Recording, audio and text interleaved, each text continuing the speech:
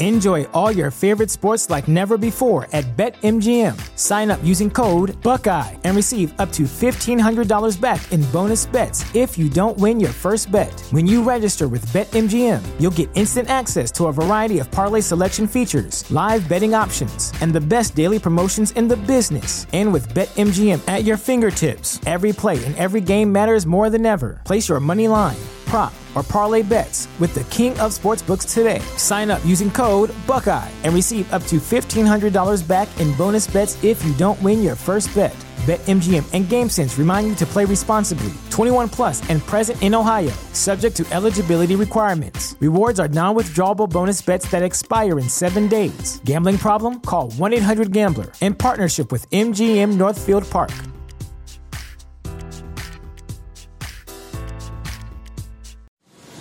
Why is AEW successful?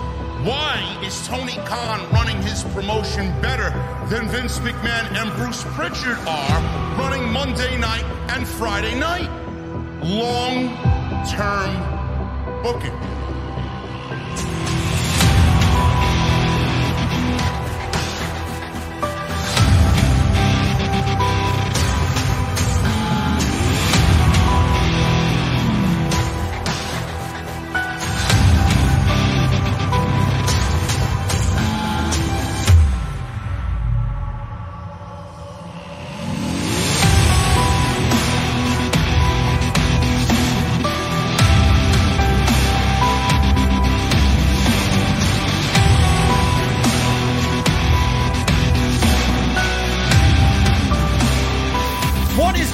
Thank you so very much for joining us right here on Off the Script. This is your AEW Dynamite post show for March 23rd, 2022. I am your host, JD from New York.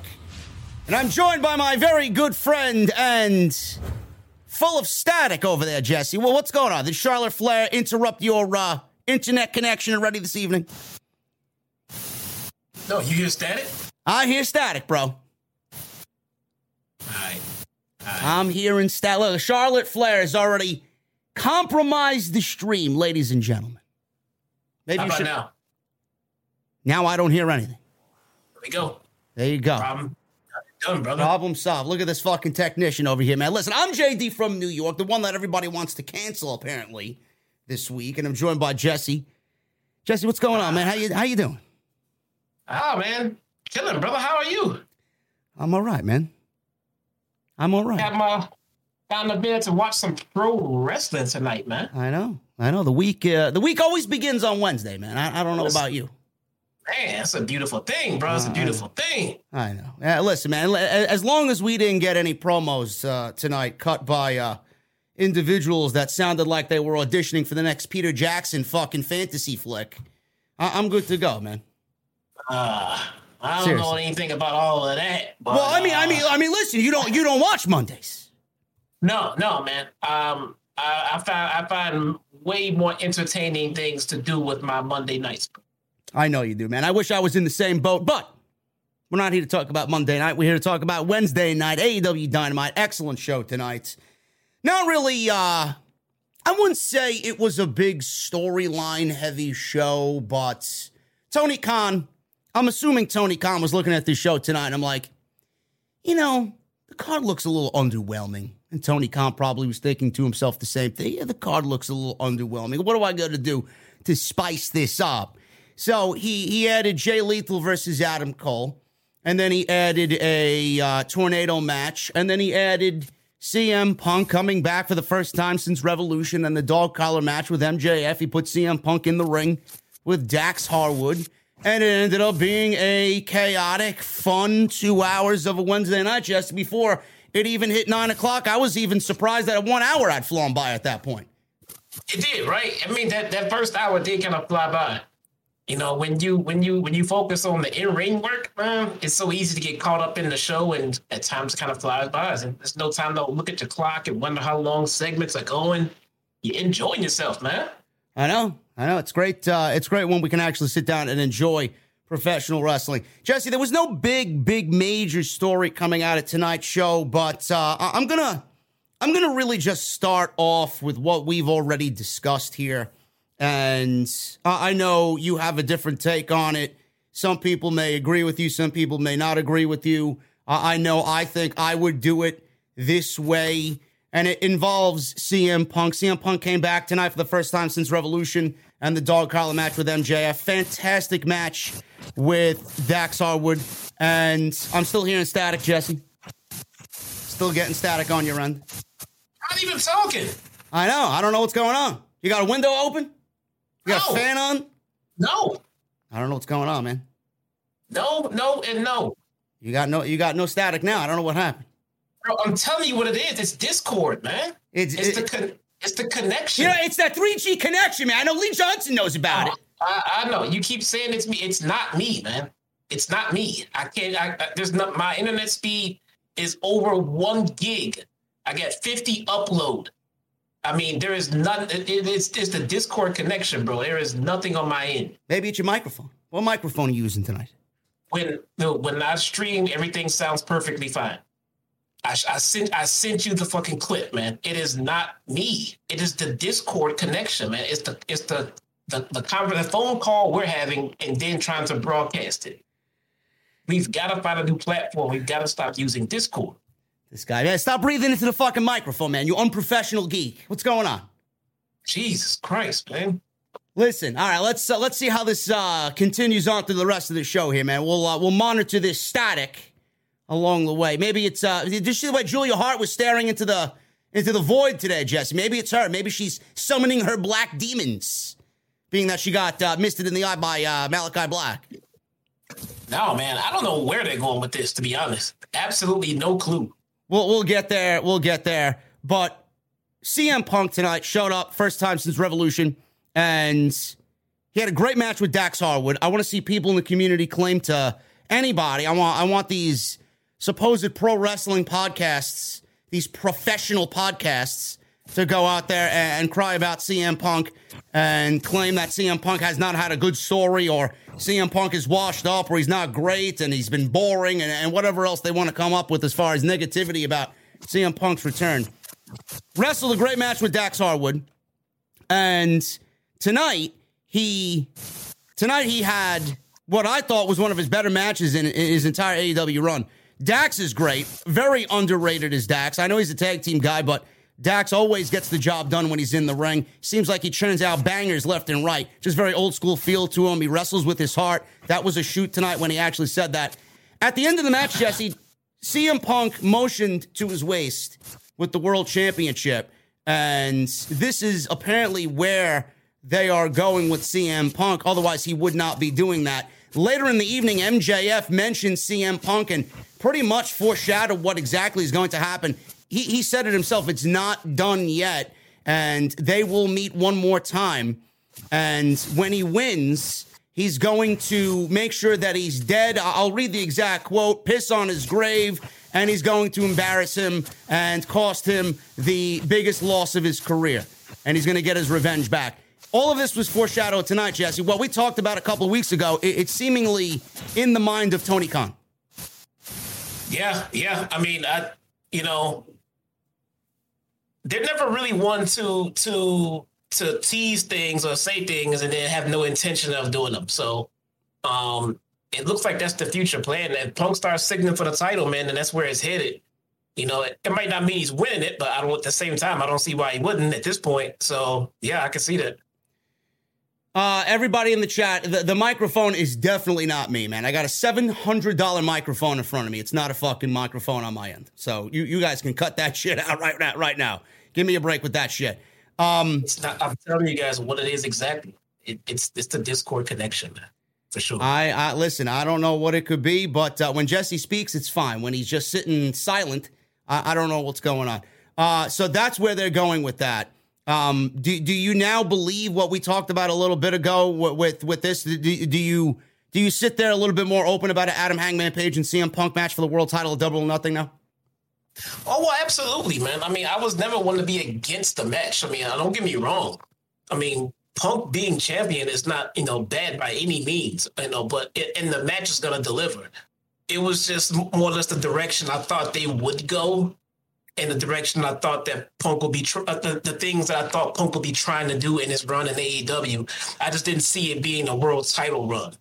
But I mean, hey, it looks like that's exactly where they're going. So I mean, it's gonna be nothing but fantastic. Well, for everybody that might have missed it, why did you think that CM Punk was not going to come into AEW and vie for a world title run or a world championship in AEW? Describe to everybody and explain to everybody why you thought that was not going to be the case with Punk coming back after 8 years. We know when he came back, he made it clear that it just felt like he was just trying to just put a bow tie on his wrestling career, at least on his in-ring career. I mean, I don't see Punk leaving the business ever again, even when he's done going in the ring. But I got the feeling that he was coming back to put a bigger shine on AEW as a whole, and more importantly, to the younger talent that could use the exposure. Being in the ring with someone like him and going back and forth, and all of that's been benefiting. Been working to his benefit since the start, but I didn't believe that it was going to turn into a world title run. I thought the world title picture was complete and was not lacking anywhere. So, it didn't necessarily need Punk's elevation, but at the same time, it's not going to hurt. It's not going to hurt at all. I get the thought and the idea that he wasn't trying to push all the way to the top. He was just trying to push everyone as a whole. Did you see what Powerhouse Hobbs said about CM Punk this week? No, I think I missed it. What did he say? Well, Powerhouse Hobbs was interviewed this week. I don't know where he was interviewed, but he did have a quote about CM Punk this week, and he said this about Punk, and it goes to what your point is, Jesse. He Punk was going to come in and he was going to help AEW grow and build it with him coming in and build it to be bigger than it was before he was there, and help the young kids and the young guys out. Hobbs said that Punk is one of the guys that sits down to watch his matches and critiques every one of them. Hobbs said this, and I quote, "I will say this about him. He may get mad, but Punk is one of those dudes. After every match that I have that airs, he always sits down and watches it with me. So we sit down together and we break stuff down. He may get mad, but I told the world, Punk, you are that dude." So he says after the Arthur Ashe match, New York City, 20,000 people, was crazy. That whole night had a special meaning to me. And Punk knew that because it was about a month since my mom passed away. So my emotions and everything were everywhere. Right before that match got announced, or the day the match got announced, he pulled me aside and said, "This is going to be for her. Don't worry about anything else. Nobody else. It's just you, me, and her that I will forever be grateful for." End quote. So, Will Hobbs says that CM Punk is one of those guys, Jesse, that sits down and, it may not be him. We don't know how many other people Punk has done that with. But, Will Hobbs has spoken up about Punk in this manner, and he critiques and watches every match. And with the attention Will Hobbs has been getting lately for his physique and how well he's been just carrying himself as of late, I wonder how much of that is coming from Punk kind of mentoring him at this point. I don't know, man. I could see Hobbs being a beneficiary, a benefactor to the experience and the teachings of Punk backstage. There's so much you can do to help a talent get over that's on the cusp. You can't do too much for someone who is, just flatlining and not doing much. But when you get as much talent as AEW does, who have it all, they just need the exposure. You want to get those guys in the ring with bigger name guys. That's why guys like Jericho are here. That's why Punk is here. And it's not just the in-ring thing, because I could be wrong, but I don't think Will Hobbs necessarily needs CM Punk's advice on his in-ring work. But there's so many other aspects of being successful in this business that Punk could definitely rub off on guys like Will Hobbs, that I could see that happening. I hope it's happening. If it is, then he's doing exactly what he intended to do when he signed up here. Yeah, I agree 100%. CM Punk, again, paying off in a multitude of ways tonight. Motion for the World Championship. CM Punk, at the end of the day, I honestly think it's going to be him and Adam Hangman Page for the world champion. Listen, it may be Punk and Adam Cole at Double or Nothing. We don't know what the road to Double or Nothing is going to do for us and where it's going to take us. Adam Cole also wants the world championship as well. So we got a little triangle here for the world championship. Punk beat MJF. He wants the world title. Adam Cole feels like he got cheated out of the world championship from Adam Page, rather, and Punk wants Adam Page as well. So we will be on a very exciting road to Double or Nothing, but I do think that it ends up with Punk getting the championship and then ultimately losing that title to MJF, as the Elites and Adam Cole and his boys will probably end up feuding with Kenny Omega, who is going to return at some point this year, and the Young Bucks and all that inner turmoil there with the Elite and then the former Undisputed Era guys. So there's a lot going on as far as storytelling in AEW, and it's going to be very exciting to see what happens and what unfolds going into the pay-per-view. But we got your AEW news and rumors.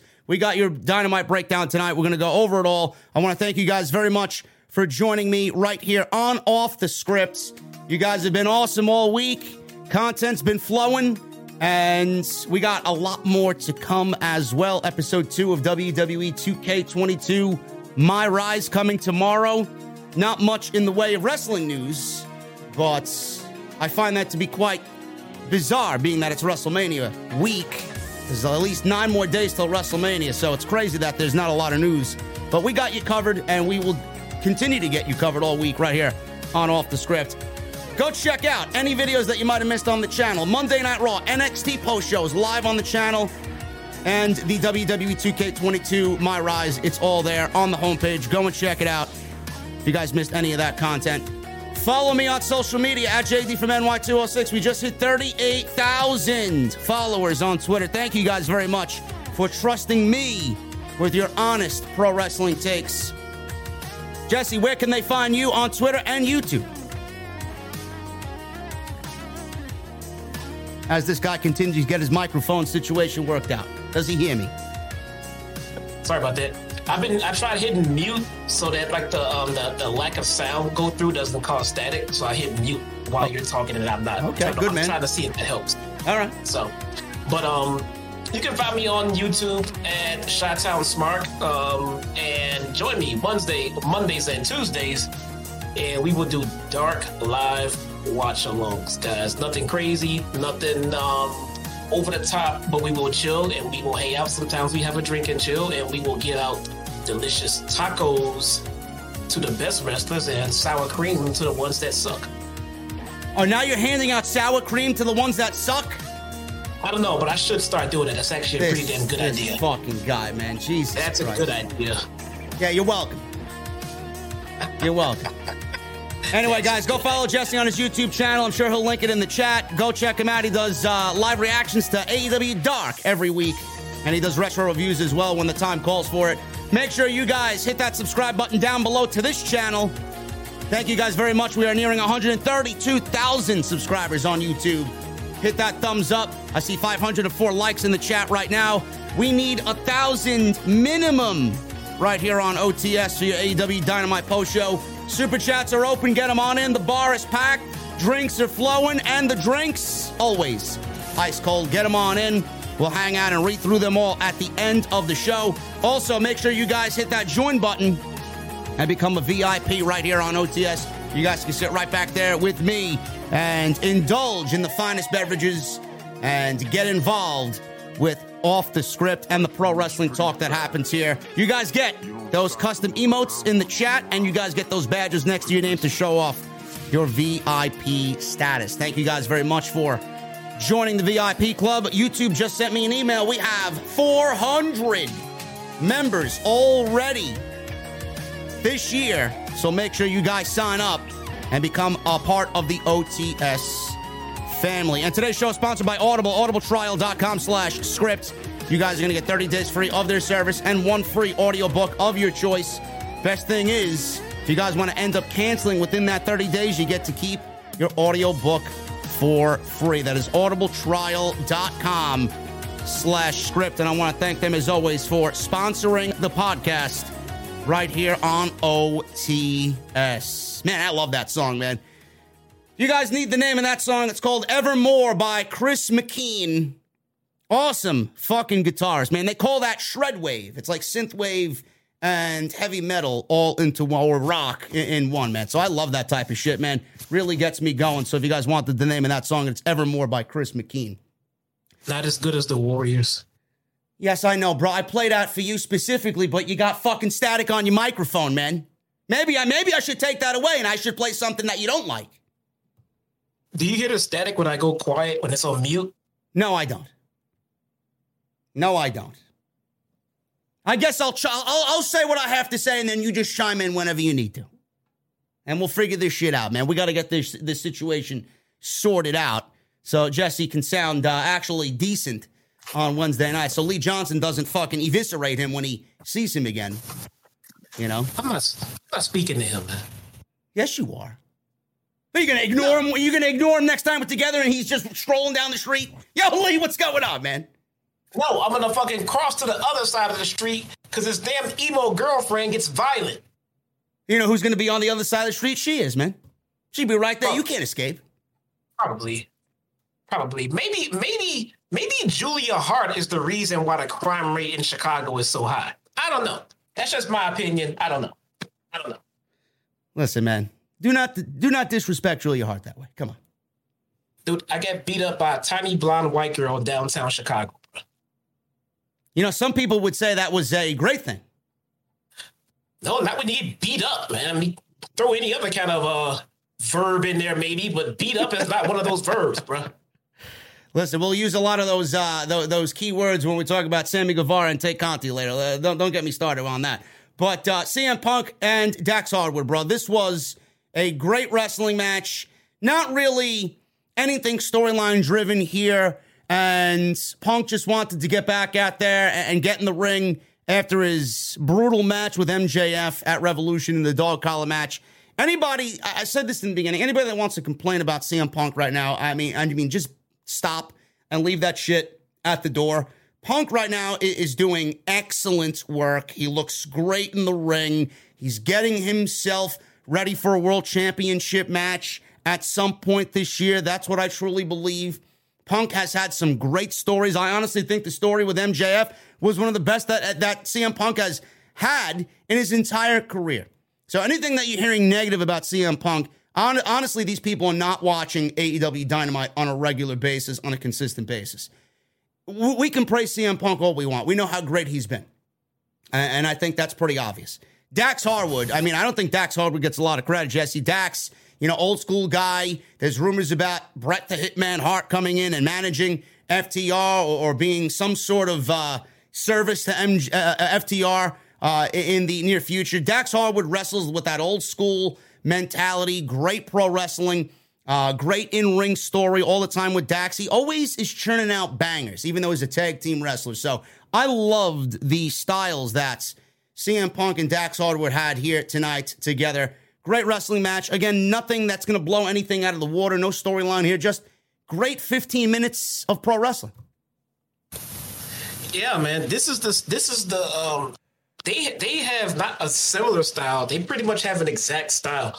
Let's not forget the whole motto of FTR is, no flips, just fists, and with Punk and his return, man, he's been nothing but the old school storytelling and the old school spots, man. It's kind of ironic that CM Punk is now, part of the old school mentality when it comes to in-ring work, but it works. He'll take things like a suplex or a body slam and do like 3 or 4 of them in a row just to get him over with the crowd and everything else. He'll do like a scoop body slam and the crowd will react. He'll stop, look at the crowd, have some fun with it, do it 1 or 2 more times. But, in the meantime, it's giving him time to think about his next couple of spots and how he wants to do them. Well, this is the same pace that Dax has and everything else. So, I see nothing but chemistry in a match like that as soon as it was booked. They're going to do things nice, slow, methodically, and get the high spots and get the crowd into it. And this is exactly what they did, too.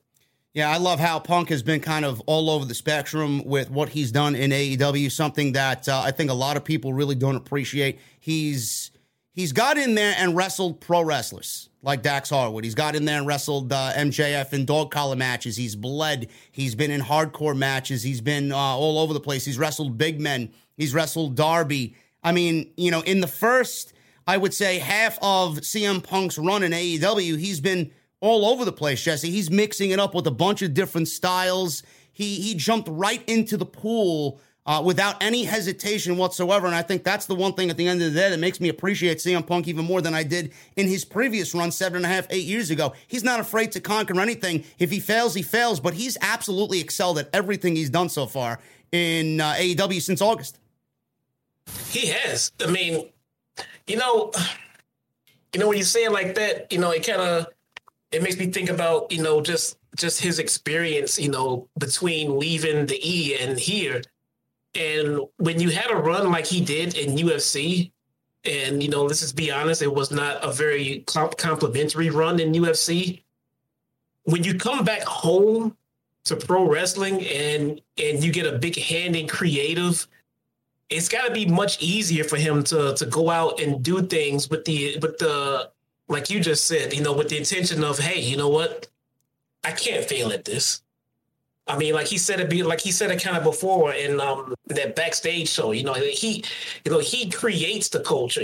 So if he comes up with an idea, even if it's not a great idea and mediocre, he has the ability to get it over just because of who he is and how he does things. So I don't see why he would have any fear of failure as it pertains to an idea or a match or something like that, because it's all gonna work. Because he is in tune with what the fans want. The guy's on Twitter all the time interacting with everyone. He sees what they're not happy with, and he'll make a play on it or make a comment about it. And they're very hands-on, everybody over there. So, I mean, there's got to be that feeling of, even if this doesn't get over right away, we can get it over type deal. That's kind of cool. I kind of liked it. Yeah, I do too. And by the way, Austin, Texas was incredible tonight for AEW Dynamite. Loud all night, including...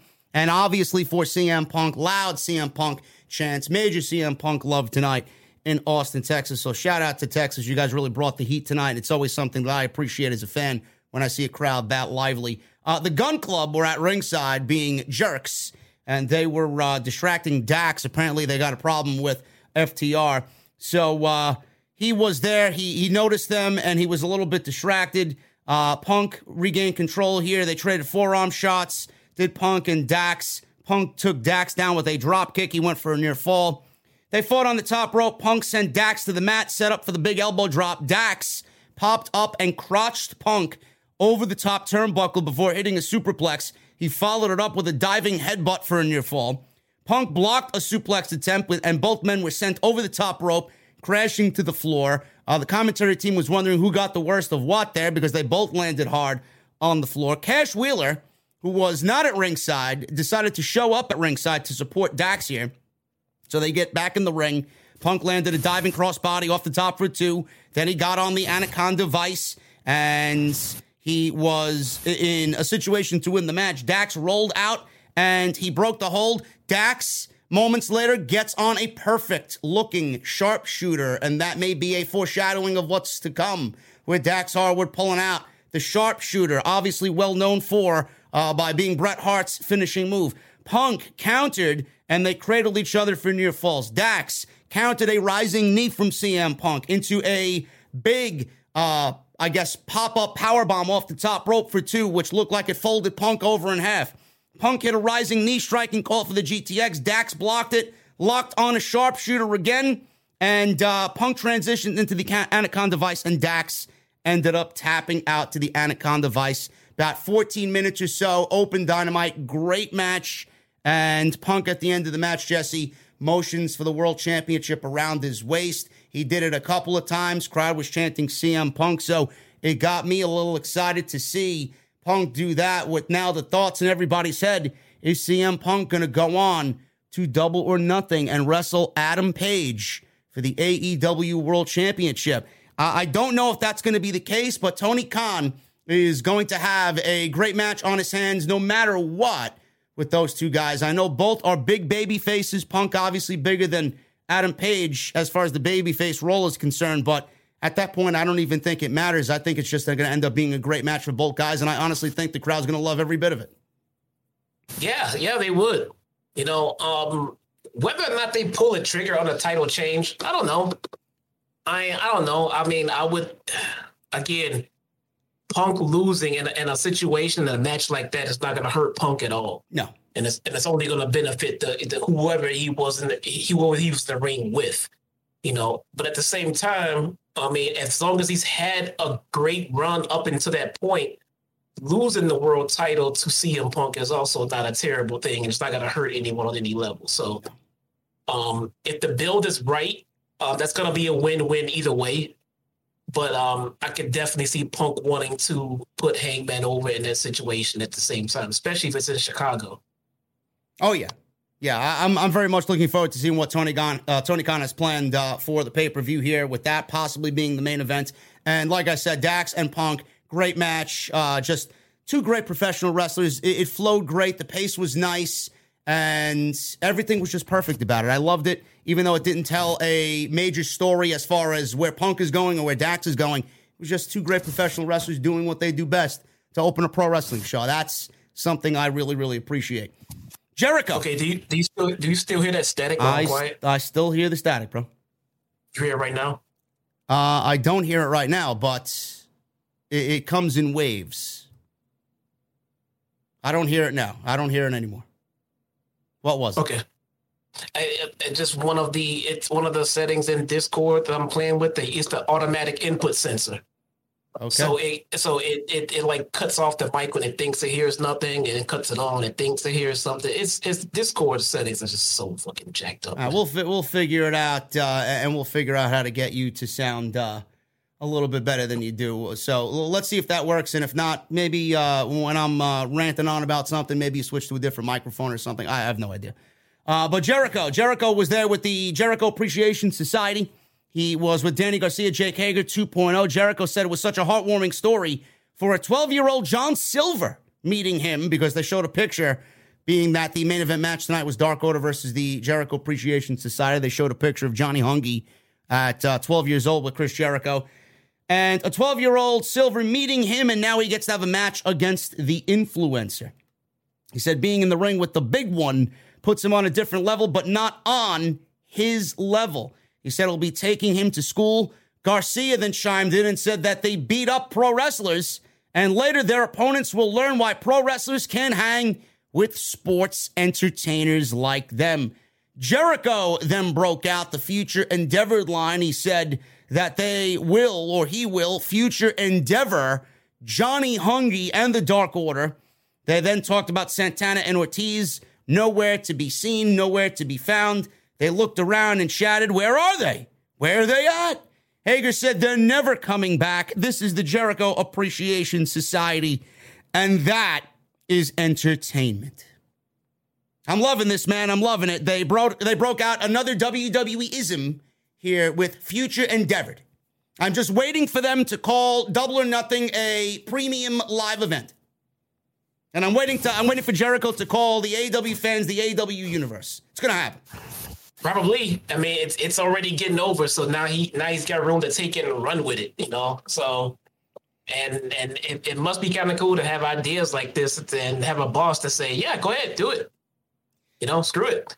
It must be nice to not have a dictionary list of banned words and phrases and motions and things you can't do. So if you have ideas like this and your boss is okay with it, man, you might as well try it, man. Let's try to run with it a little bit, see how it goes. 2.0, Jesse. I know 2.0 is... Listen, I don't want to put words in people's mouths. I think 2.0 is very entertaining. I think they've been more entertaining in their run in AEW than they ever were in WWE, whatever the fuck they were doing in NXT. Are there some people out there? I get the sense that there are some people out there, as I see a couple people in the chat, you know, that don't like 2.0. Do you think people still look at 2.0, Jesse, as ex-WWE jobbers in NXT?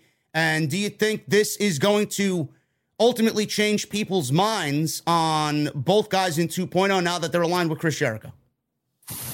I don't think 2.0 was big enough in NXT to be over here for the average fan to look at them and say, oh, they were just jobbers in NXT. It's not like they were all over Monday Night Raw. It's not like they were chasing around for the 24 title. Not a huge number of people watched NXT, and 2.0 wasn't even on it that much.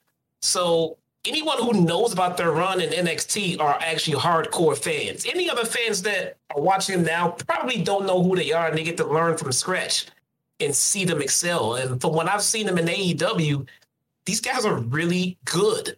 They're good in the microphone. They're good hands in the ring. And behind the tutelage of someone like a Chris Jericho is exactly what guys like this will need, because they fall under that category like I just described earlier. They have the talent. They just need the exposure. And Chris Jericho is going to give them the exposure that they need to help them become bigger names. So I'm liking this pairing. I like everything about it. Yeah, I think it's going to end up working out very well for them. And listen, Matt Lee is, I think he's a great promo. I think he's highly entertaining. He's got that old school feel to him when he cuts a promo. He almost reminds me, you know, I know they're Canadian. It almost seems like to me, and it gives me a sense that they've actually taken some promo inspiration from the Mountie or the Quebecers. You know, I used to love the Quebecers, man. The Mountie, and then Jean-Pierre Lafitte, or whatever the fuck his name was in the Quebecers. I remember their feud with Bret and Owen Hart at the 1994 Royal Rumble, and they won the tag team titles because Owen kicked Bret's leg out from underneath him. But I love, they're very entertaining, and I hope people really, really catch on to them, because, you know, they could be something more than what you expect, especially with Chris Jericho. I mean, look at what he's done with Sammy Guevara. Look at what he's done with LAX. I mean, they didn't, I wouldn't say that they needed him, but they did need him because they're a lot bigger and more known now because they were in the inner circle. And I hope the same thing happens with 2.0. Yeah, they've shown you so much more to like. I mean, if you watch Dynamite, if you watch BTE, more importantly, and stuff like that. There's no I in team, but there is one in Indeed, and that's the hiring platform that you need to build yours. When you're hiring, you need Indeed. Instead of spending hours on multiple job sites searching for candidates with the right skills, Indeed's a powerful hiring platform that can help you do it all. One of the things I love about Indeed is that it makes hiring all in one place so easy, because Indeed does the hard work for you. They show you the candidates whose resumes on Indeed fit your description immediately after you post, so you can hire faster. Join more than 3 million businesses worldwide that use Indeed to hire great talent fast. Start hiring now with a $75 sponsored job credit to upgrade your job post at Indeed.com/Blue Wire Sports. Offer good for a limited time. Claim your $75 credit now at Indeed.com/Blue Wire Sports. That's Indeed.com/Blue Wire Sports, and support the show by saying that you heard it on this podcast. Indeed.com/Blue Wire Sports. Terms and conditions apply. Need to hire? You need Indeed. See, here's the thing for me. I'm enjoying 2.0 10 times more than I did while they were in NXT. Yeah. Now, because they didn't really do anything in NXT. They were, I'm gonna venture to say they weren't allowed to do too much. But since they've come over, you get to hear more about them on the promos and get to see them a little bit more. In the ring, I mean, I'm not going to say they're off the charts, crazy insane, but there's nothing, they are perfectly fine in the ring. Absolutely. They can back up their promo ability, and that's pretty much all you need to do. You can't go out there, cut a great promo, and then suck in the ring. So they can wrestle. They can wrestle as a very serviceable tag team. Now, you pair them with Jericho and you give them more mic time and everything like that, they can get themselves completely over. So if you don't like 2.0 because of their run in NXT, I can understand it. They didn't do too much, but don't let that hinder you from giving them, a closer look now that they're getting TV time and promo time. We're not the Mountie. We're handsome. We're brave. We're strong. I never get into the Quebecers, man. I thought they were great. Managed by fucking Raven, bro. Johnny Polo. Yeah, I'm not gonna lie. I couldn't. I didn't hate them. It's like, I hate them. They didn't do it. Like, okay, they're there. Whatever. Listen, man, the Mountie, man. Cringe as the character may be, the Mountie was fucking good. Got that prodding stick, man. I remember the Mountie being, entertaining on the stick and stuff like that. I remember that part. Anyway. Man, I could sit here and reminisce about WWF back in the day when I was a young lad all night for the entire review, but we won't do that. Listen, this Texas Tornado match, man, holy shit. The fuck is Tony Khan thinking, man? We just got one of these at the pay-per-view. He's like, let's run it back on Dynamite. Texas Tornado 8-man tag team match. The Hardys, this is Jeff and Matt Hardy with Darby Allin and Sting against Private Party, Isaiah Cassidy, Mark Quinn, The Butcher, and The Blade. Let me get this out of the way first before I say anything about the match. The Butcher looks fucking great. I don't know what he's doing. I know his band broke up. But holy shit, man, the Butcher looks better than ever. His band broke up? I think his band is split. Yeah, something happened with the lead singer. I don't know exactly what happened there, but according to what I read, the Butcher's band is no more. Man, I have nothing more to say about Butcher and Blade. I didn't understand or know who they were when they debuted. And after a couple of weeks of seeing these guys work, I can't put these guys over anymore. I mean, there's that's not much more I can say. They're fantastic. They're underrated. They are an old school ground and pound, hit you with the swiftness, bang you with the big guy tag team. They hit on all cylinders, and they're stuck with the Hardy, AFO, Andrade bullshit. I don't know why. I just don't know why. You know, I got to say something about Andrade's theme music, too. I know I listen to it every time he comes out. I never mention it on the live stream, but his theme music is one of the best in AEW. It gives me Carlos Santana vibes, bro. That fucking guitar and that whole vibe about Andrade. It's great, man. Whatever Mikey Ruckus did with that theme song and the inspiration for it, man, fucking fantastic. One of the best theme musics in all of pro wrestling. Yeah, I don't know about that, but I'll give you this much. I think it's one of the most fitting. Yes. You know what I'm saying? Like it gels. Like I think there are much better themes out there, but his is just it's him. Like you know that's made for it. I loved it. I love the match, that music and him. It works, you know. Yes.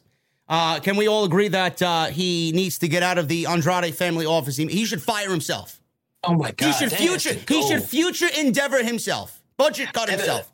Yeah, I mean, maybe because the Dark Order started out with this kind of go-away heat, but it kind of manufactured himself into a cult following. I mean, you got to admit right now, at this point, the Dark Order is like a cult following, and it will never get buried. Never, ever, ever. I mean, the Dark Order is going to live on as long as AEW is here. But that Hardy family faction bullshit, that was an ultimate fail. That was the retribution of AEW, man. If Andrade ended up kicking out Private Party, Butcher and Blade, and the Bunny, would you be somebody that wants to see the Andrade family office continue, but maybe with some backing help that is similar to Andrade? Maybe Andrade's friends, maybe Bandito, maybe Roosh, maybe guys like that. I can see that.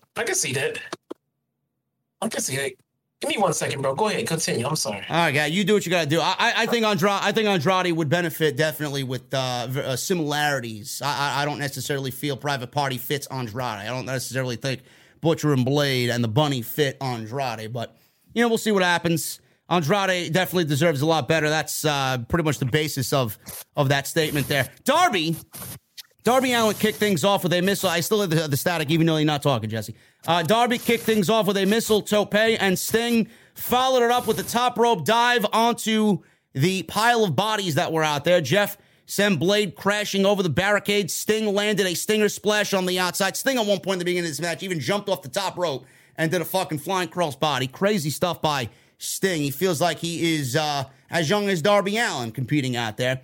Darby and Butcher fought on Rampage last week, which I did not watch because it ended up airing at like 11:45.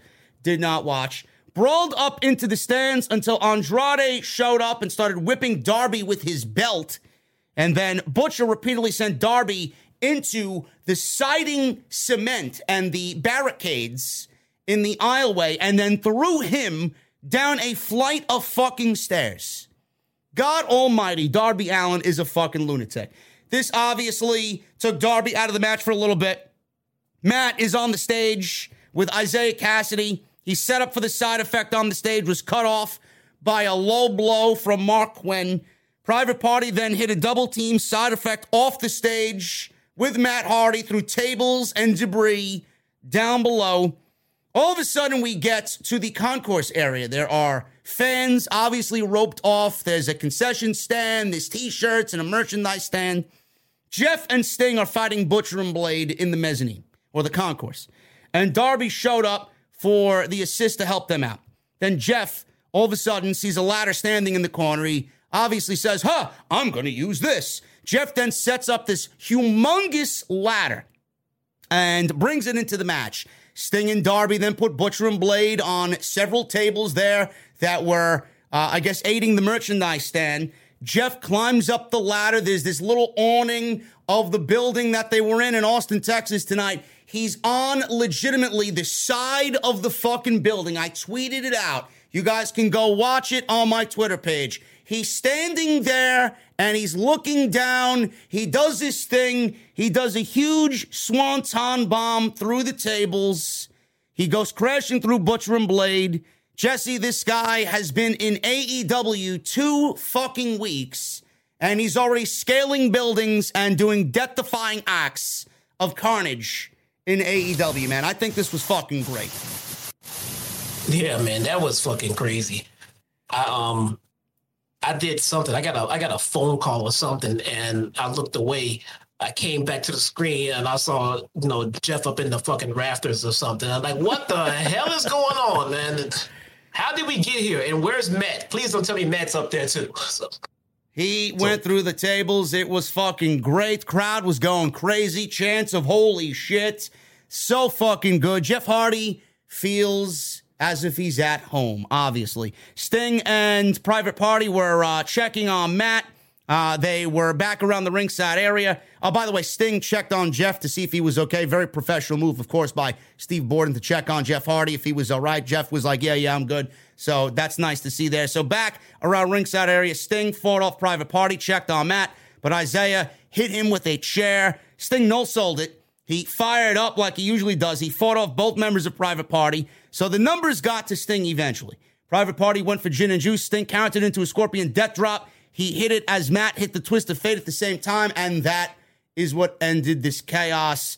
Matt covered, I believe it was Isaiah Cassidy for the 1, 2, 3, and that was it. Awesome fucking fun match that hopefully, Jesse, ends this Andrade family office and the Hardys feud, and we can move on to something else. I know next week they announced Darby Allin versus Andrade. That should be a certified fucking banger next week on Dynamite, but I'm hoping this Hardy Boy shit with Andrade is over with. I hope Andrade can dump the Andrade family office at some point this summer, and we can move on with both parties being a little bit better off in the end.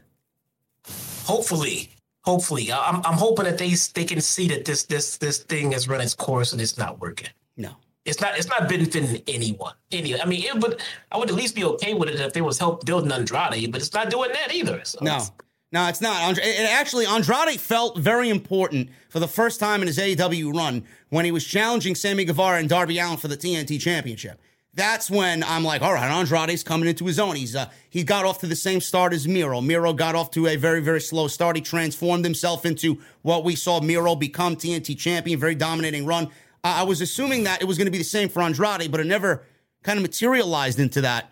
And now he's right back to where he was before that great triple threat match that we saw on Rampage. So I don't know exactly what's going on. It almost feels like, and I don't really understand because they get most of what they do right.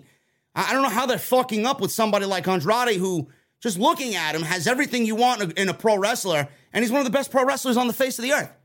How do you fuck this guy up? I don't know, man. I mean, at this point, I would rather put him back with Vicky and just reset everything about him. I mean, he came out, he started off with Vicky Guerrero. I mean, he has not elevated himself since then. It's I don't want to say it's getting like worse and worse and worse, but it's just not taking off. It's just not doing it, I don't know what it is, but Andrade definitely, to me anyway, in my personal opinion, deserves a lot better. We go from one tag team match to the next. Bryan Danielson and Jon Moxley, they went on to defeat the Varsity Blondes tonight. Griff Garrison and Brian Pillman Jr. This is Brian Pillman Jr. This is with Julia Hart at ringside. So we got Danielson and Moxley pretty much taking it to the Varsity Blondes. This is very academic here. There was no way that Danielson and Moxley were going to lose this thing right at the stop. We got both guys attacking the Varsity Blondes. Pillman escaped to get out of the clutches of both Bryan and Moxley to tag in Griff Garrison. Moxley destroyed him with a German suplex. Danielson and Moxley continued to dominate through most of this match. Released German suplex and a pile driver on Brian Pillman. Got a near fall for William Regal's guys. Garrison fired up on Moxley. The Blondes were able to hit something of, I guess, something similar to a heart attack for a 2 count. Double team move. Danielson cut off the run with a Busaiku knee. And Moxley hit a paradigm shift before locking on a rear naked choke for the submission. And that was pretty much the end of that. Another dominating victory for William Regal's guys. We did not get the pleasure of seeing William Regal slap the shit out of somebody today, which was kind of sad. But Regal, he was there in the ring. Moxley cut a promo. He had a microphone. And he did speak to the crowd as the fans were chanting for Regal. He said, "It's a mark of excellence and a badge of honor to earn Lord William Regal's approval." He said Danielson is his friend and the perfect wrestler. He said they were forged in combat. He said if anyone thinks they have what it takes to stand with them in the ring and ride with the 3 most sadistic individuals in the business, they are ready. He said they're not giving out any free passes. He said if someone steps up, they better reach deep down to where they like pain. He said if someone wants a badge of honor from the Blackpool Combat Club, the only way to get it is the hard way. Danielson nodded with everything Moxley said, and that was pretty much it. They're going to run through every fucking tag team in this division, aren't they, Jesse? Not. Eventually get to fucking Jesse, now you're speaking, and there's long pauses of you talking and no sound, and now it's no static. Okay, how about now? Now I hear you. No long seconds apart. This is all the Discord app, man. Because I know why I did that, because I just changed something. It's I'm just verifying what I already think. It's all the Discord fucking server, man. It is. For sure. 1,000%, bro. I'm on the fucking mic that fucking Brighod sent me and everything else. And when I do my own personal streams, I don't get these fucking problems because I'm not using Discord. William Regal's guys, man, they're going to run through every tag team in this division, aren't they? They are, man. They're going to run straight through all the way to Jurassic Express, you know? And at that point, they're going to tear the fucking house down. So, I mean, can't be fucking mad about that, you know? I'm excited for it. I mean, give them the fucking titles. I don't give a shit. I mean, if this is the type of shit we're gonna get with these two guys on a weekly basis, I mean, just give them the titles. And I don't mean that in any disrespect to Jungle Boy or Luchasaurus or Jurassic Express at all. But you know, it's just too good to not really go all the way with. And this is a once in a lifetime pairing. I mean, we didn't really expect Danielson and Moxley to be a team. When Moxley came in, we didn't expect Danielson to be there. Danielson's there. We didn't expect them to be a team. So, I mean, it's one of those mega super groups that is definitely going to own everything in this tag team division and then eventually have a breakdown of sorts between themselves. And then we're going to get a big blow off. It's very stereotypical pro wrestling one-on-one. That's the type of shit I enjoy. And with these two guys, man, how good they are, it's going to be a great fucking fun ride between these two. For sure, man. I mean, when we saw Bryan being teased with Mox, you know, no one really thought about them like, oh, they're gonna be a tag team. You know, we just saw the feud, and we got the match, you know, and it was fantastic. But I don't think anybody was really thinking about putting them as a tag team until Bryan went out there and put that out there in the world. So, and since they have, man, I mean, the possibilities, you know. They can definitely turn the tag division upside down, you know, and it's not like it's a bunch of easy guys to run through. That's gonna be a lot of good fucking matches to lead into that. Oh yeah, I love it. Can't wait to see what they do with William Regal. And William Regal, man, very again happy that he's here in AEW. MJF is back. MJF's got a microphone, so we sit down, we shut up, and we listen to what the devil himself has to say to everybody in Austin, Texas. MJF made his way out to the ring with Shawn Spears. Fans obviously gave him a bunch of shit. They had security guys standing in the aisleway so Wardlow could not come down and get a one-up on MJF after what MJF did to him last week in the TNT title match with Scorpio Sky. So MJF said Texas has as many brain cells as teeth, that being none. He told them to pipe down a little bit. He said regarding Wardlow, it was such a shame he couldn't get the job done last week. He said, unlike Wardlow, he's actually a man of his word. And then MJF all of a sudden got the shut the fuck up chants, which I think is the holy grail of chants in pro wrestling, because when that is being uttered and screamed at towards you, that means you are undoubtedly 100% grade A over. Oh. Nuclear heat. Nuclear heat. Becky Lynch wishes she could get that type of heel heat. Meanwhile, she's out here cutting fucking Schmiegel promos on Monday Night Raw. Seriously. Love it. Shut the fuck up chants by the crowd in Austin towards MJF. He said he honors his business agreements. He said he means it. And when he said he could keep the TNT championship, he meant it if he won it, which is why it's such a shame he could not beat Scorpio Sky. He said he had Punk beat at Revolution just like he had him beat twice in Chicago, but he decided to cheat to win. So he moves on from Wardlow for a little bit, talks about CM Punk, said CM Punk cheated in the dog collar match, and I'm sitting there, Jesse, and I'm thinking to myself, MJF says CM Punk cheated, but he cheated in a match that obviously was a no-holds-barred bloodbath, and there were no rules. So what exactly did CM Punk do to cheat when there were really no rules in the match? Yeah, I think you missed the irony in it. I know. Even if Punk did cheat, who's MJF to call someone else out for it? I know. I have to call it out because I know the irony of it. So, but he said he decided to cheat to win. He said he doesn't know where or when, but there will be another match. Seeds planted. There's nothing said here that Tony Khan isn't already planting for it to grow into something bigger. There will be another match, MJF. He said when there is, he will give him the most embarrassing loss of his entire career. Meaning, it will be MJF beating CM Punk for the AEW World Championship. That's my prediction. He said it won't be over until he attends his funeral and pisses on Punk's grave. Wow. I mean, for everybody that wants MJF to go to WWE, I mean, you ain't going to get this shit over there on Monday nights, or Friday nights. Come on now. That's great.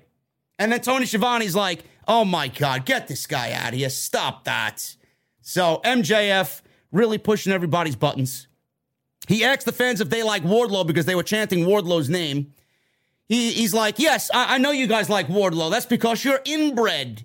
He says he's going to start calling Wardlow Pig because he's a greedy little pig. Fans were chanting Wardlow even louder. He said if it wasn't for him, the fans wouldn't even know who Wardlow is. I made Wardlow. He said he has a beautiful roof over his head because of me. He took issue with Wardlow asking him to release him from his contract. He says he didn't sign a deal with the schmuck. He signed a deal with the devil. And all the devil's deals are ironclad. You thought you had it before? I'm about to make your life a living hell. If I tell you to jump, you will say, how high? And then I think the fans were chanting, Jesus, Jesus, because he said he's working for the devil. MJF then paused to listen to the fucking fans chant Jesus. He then said, I'm going to strap Wardlow to a cross like Jesus. How about that? He said if he decides to kick his skank mother out of his house, he won't say a thing because I own you, pig. I own you. He then leaned into the camera in the corner. Wardlow then all of a sudden came out marching to the ring. And Tony Schiavone said, thank God, on commentary. Wardlow was obviously stopped by the security guards here at ringside, but then was overwhelmed and they took him down. More security guards came out and restrained Wardlow. It was like 10 guys on Wardlow. MJF says he doesn't work for AEW. He works for him. And MJF doesn't want you around here no more. That means you're trespassing. That makes you just like all these marks if they were to hop over the barricade and come at me. But don't you worry, you greedy little pig. I'm going to keep paying you, but I'm going to pay you to stay home week after week, month after month, year after year, until all these people forget you ever existed, until you wind up in the same place where you were when I signed you, an absolute nobody. So, Jesse, MJF is pretty much going to WWE, Wardlow, and they're going to give him the Mustafa, or MJF rather, is going to give him the Mustafa Ali treatment.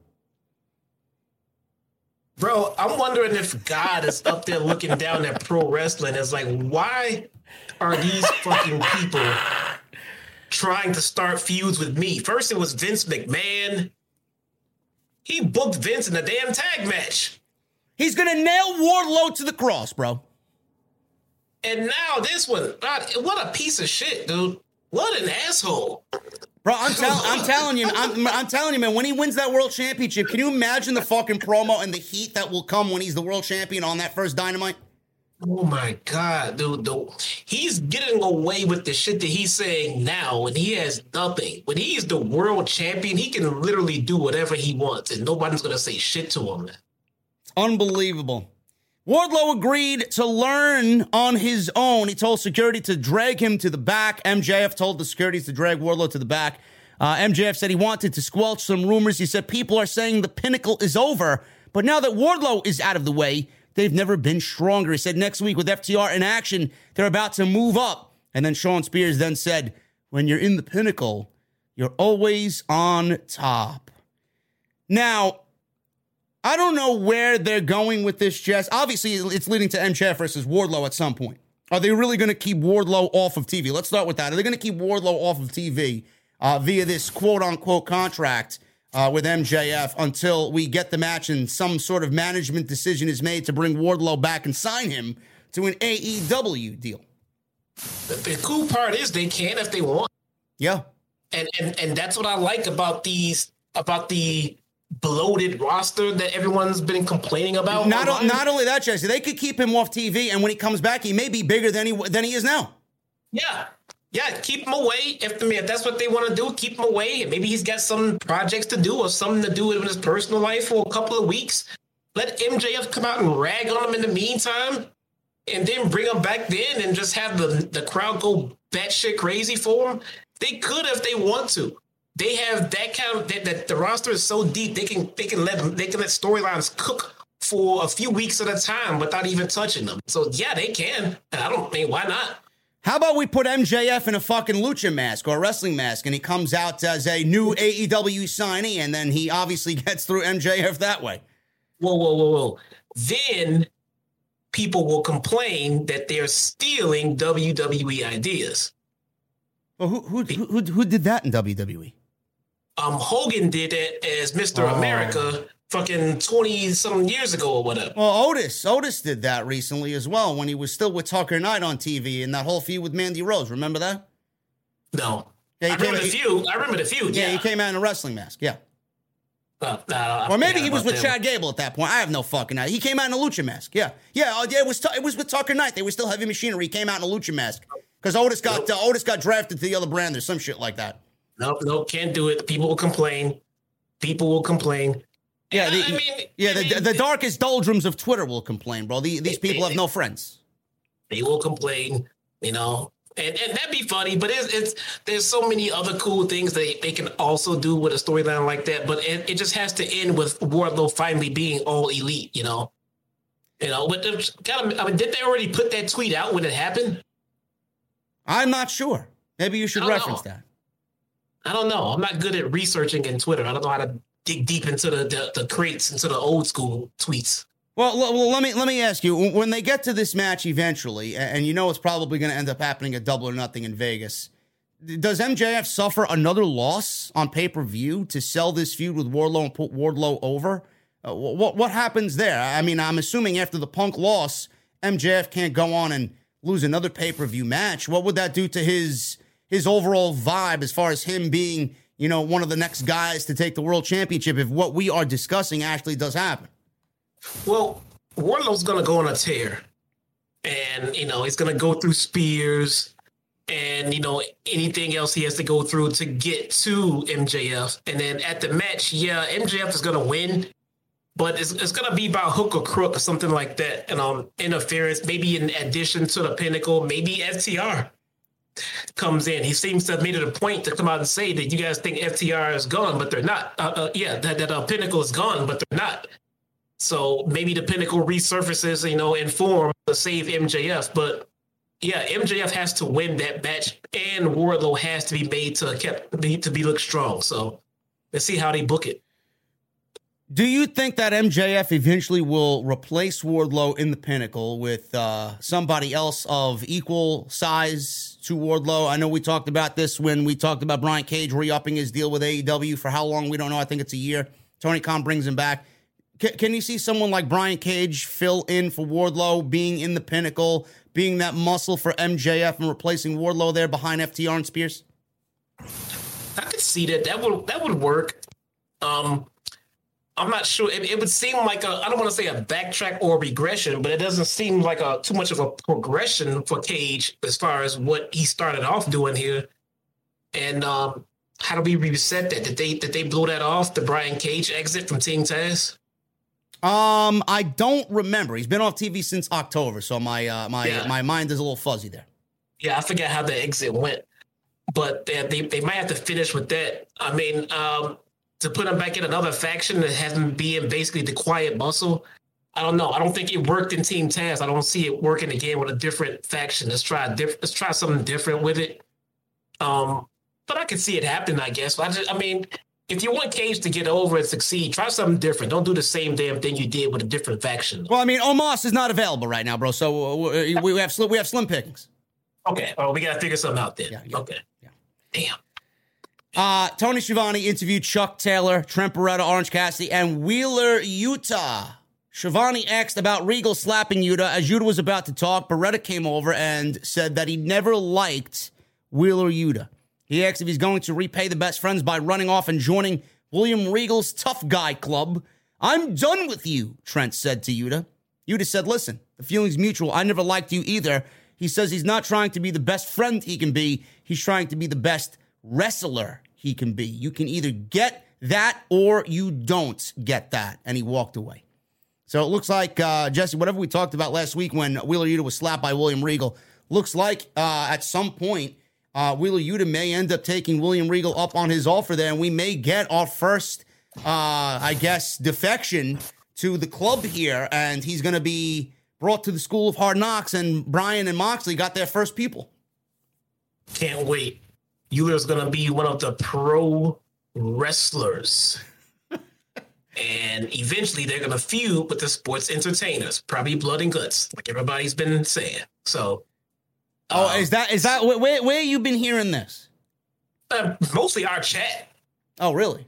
The last time we mentioned it, yeah. So they're really the chat honestly thinks that they're going to set up a sports entertainers versus pro wrestlers type of deal here in AEW. I could see it. Yeah, man. I can see that. Sounds good. That sounds fun. I like it. Sounds good to me. We'll see what happens. But Wheeler Yuta apparently is leaving the best friends, and he's no longer a friend to Mr. Orange Cassidy, Trent Beretta, and Chuck Taylor. Adam Cole, baby. Adam Cole's on TV again. Always a great night. He went one-on-one with Jay Lethal, who apparently, Jesse, is 10-2, or something along those lines. And he's ranked number 3 in the AEW rankings. Yeah, he's been on a tear on Dark. He hit that first L, but he's won everything since. He's been on a tear on Dark. Has he beat any notable names on AEW Dark? My mic cut out. Your mic cut out. Obviously, you don't remember. No, I remember, man. It just hasn't been anybody eventful, to be honest. Oh, there you go. You just answered your own question. Or you answered my question. Yeah. So there you go. Adam Cole and Jay Lethal, obviously two ex-Ring of Honor guys.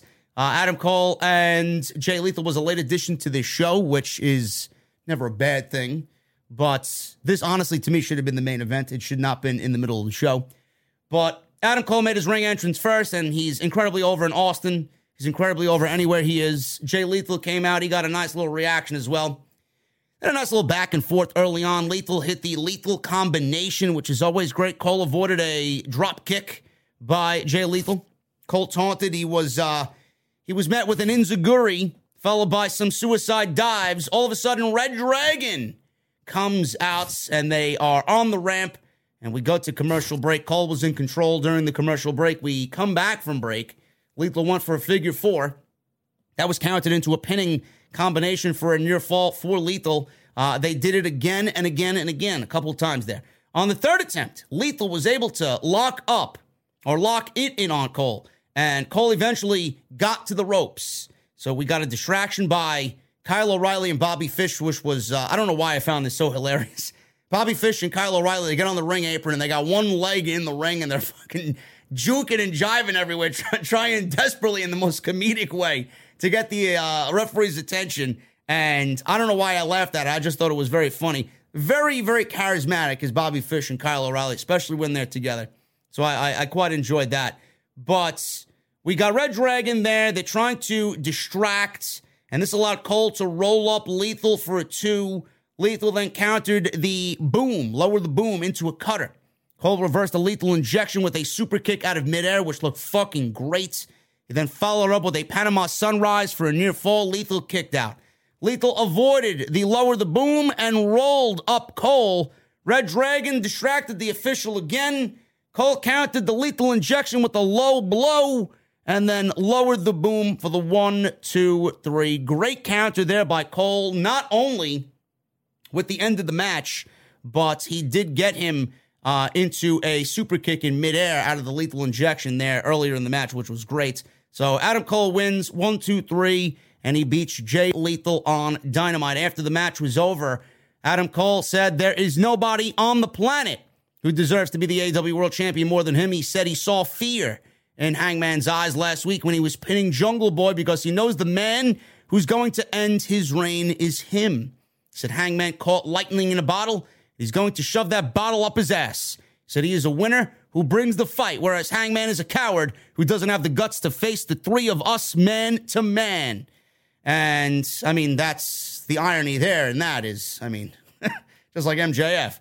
So Hangman came out, and fans were chanting cowboy shit. They went crazy for Hangman in Texas. Hangman stared at Cole. They went after Fish and O'Reilly. He was overwhelmed quickly, and he got a low blow from Adam Cole. So Adam Cole is apparently going the AJ Styles route here. Remember when AJ Styles had that little moment for a little bit, Jesse, where he was low blowing everybody, and nobody knew how to counter AJ Styles' low blow? Yeah, a whole lot of dick kick city, yeah. Adam Cole is utilizing the low blow. Cole picked up Hangman's AEW title. He looked at it. He cherished it. My precious. You know, he didn't pull a Becky Lynch, but you know, he admired the world championship. Christian Jungle Boy Luchasaurus ran out to make the save. Cole and his boys left with the title. Cole put the title over his shoulder, Jesse, and I will say this, Adam Cole looks fucking great with that AEW world title draped over his shoulder.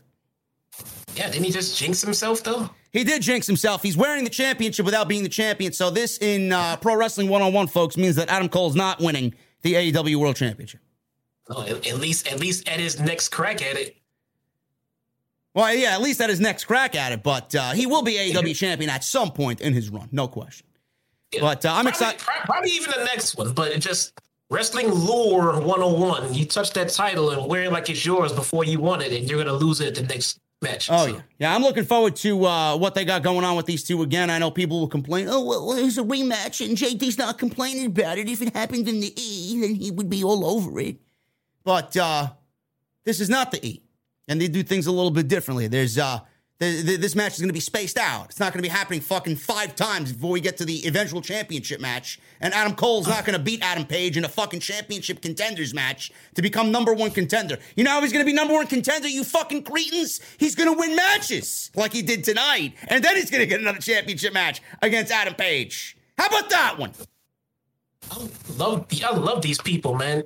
They get the same match literally 8 to 9 times in a row, and they'll defend it.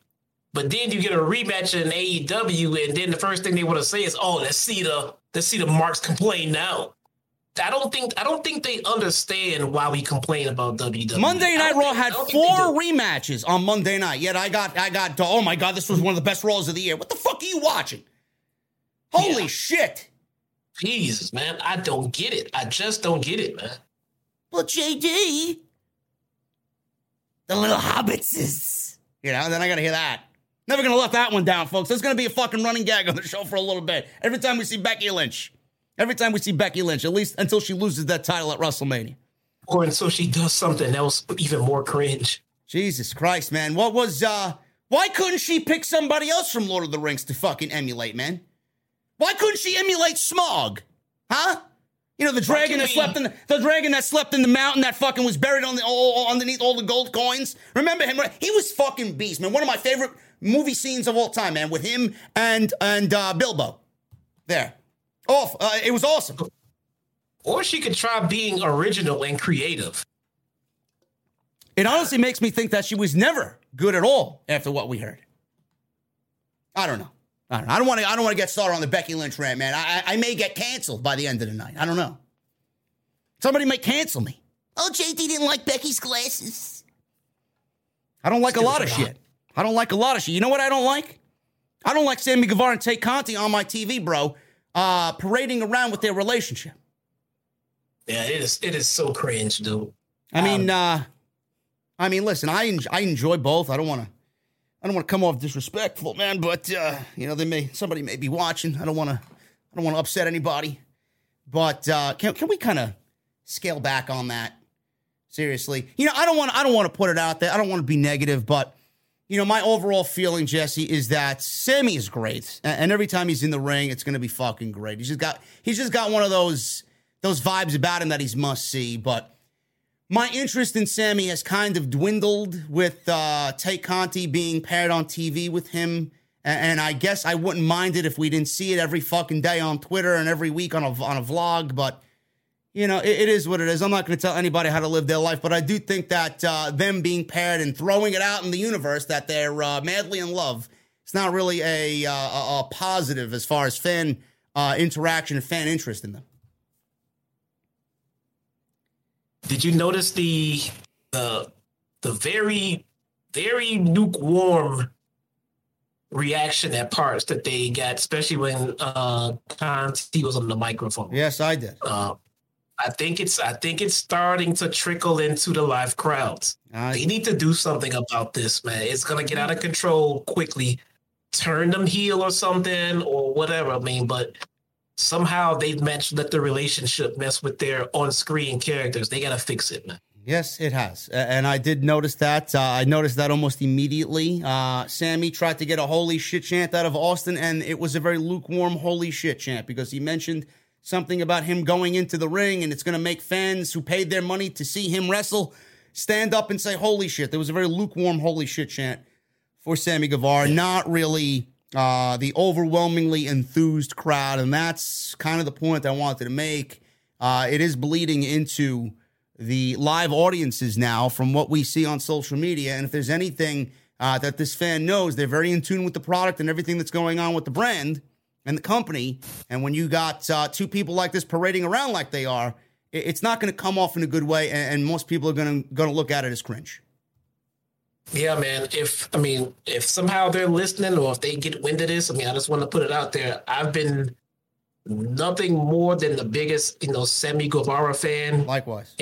And even Tay Conti, I've sang her praise. I think she's elevated herself. I think she's gotten better. She's proven that she's willing to work and to put in, big time matches when she needs to.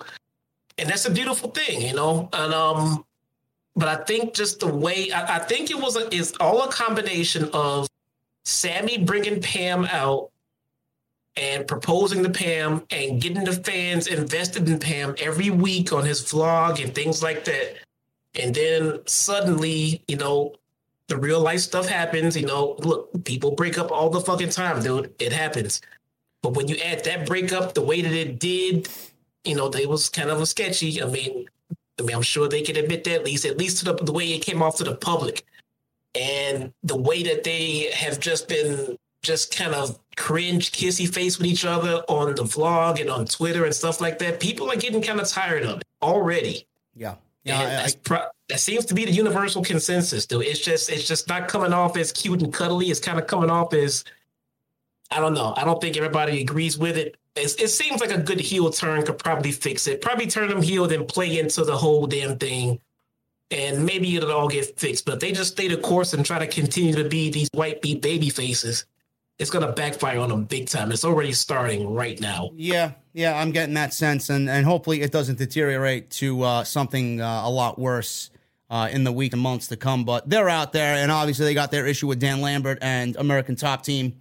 He said he's heard forever that bumps will catch up to him, says Sammy, but it's all worth it because of you people. He said the fans are everything he wanted in this business until now. Tay Conti said that now they want payback. Bitch, she means to Paige Van Zandt. You're going to get your ass kicked like you did your whole fighting career. Sammy called Paige Van Zandt and a partner of her choosing to come and wrestle them tonight in the ring. Out comes Dan Lambert with all ego. Ethan Page, who just signed a new deal with AEW, as reported by Fightful, so congratulations to him. Sky is out there as well with the TNT Championship. And Dan Lambert is wearing the interim TNT Championship again. He said, Ethan is the only thing Canada has gotten right in who knows how long. Lambert then touted Sky for not having lost a match since Tony Khan hit puberty over a year ago. He called Conti Lucha Horus. How many people on social media now want to cancel with me, alongside me, Dan Lambert? I thought that line was fucking fantastic. Lucha Horus, says Dan Lambert, Jesse. There we go. Putting Sammy Guevara and Tay Conti in a segment with Dan Lambert while they're getting this kind of heat already, bad move. Bad move. Lambert is going to fucking bury them, dude. Much like the way he did Brandy. Well, I mean, he's got endless fucking material. Yeah, I mean, bad move. You're making Lambert the fucking babyface here, man, once again. I mean, Lambert is very fucking vicious at what he does. You got to put him in there with a top-notch babyface to get the right dynamic that you're looking for with him. You can't put him out there with somebody who's on the fence of getting booed, because that's going to give them exactly what they want, bro, because he is vicious on the goddamn mic. Yes, chat, he said Lucha Horus, not with an H, with a W, meaning whore. He called Tay Conti a whore. Okay, so this is typical Dan Lambert. This is what he does. Sky and Ethan laughed at the prospects of fighting Guevara. They didn't even entertain them. They just turned away and left and went right through the heel tunnel. Sammy says, I know we've been living rent-free in your head since you got here. If you only... And by the way, before I continue this next line, Dan Lambert, when they left, he kissed the TNT Interim Championship as he's wearing it. And he said, if you only knew what Tay and I did while wearing that belt, we now live in your mouth too. Dan Lambert dropped the belt and was grossed out. He then picked it back up by the end of the strap like it was fucking diseased, and he went right back through the tunnel. The fans, again, weren't that into Sammy. They weren't even into that nice one-liner there by Sammy, again, parading around with Tay Conti and what they do in their extracurricular activities. But, I mean, the fans just weren't into Sammy at all. And obviously, I think, like Jesse and I had already discussed, that actually came off a little obnoxious. I don't think this is going to work out, to be honest with you.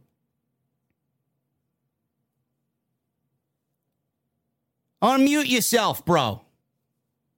Sorry, I forgot.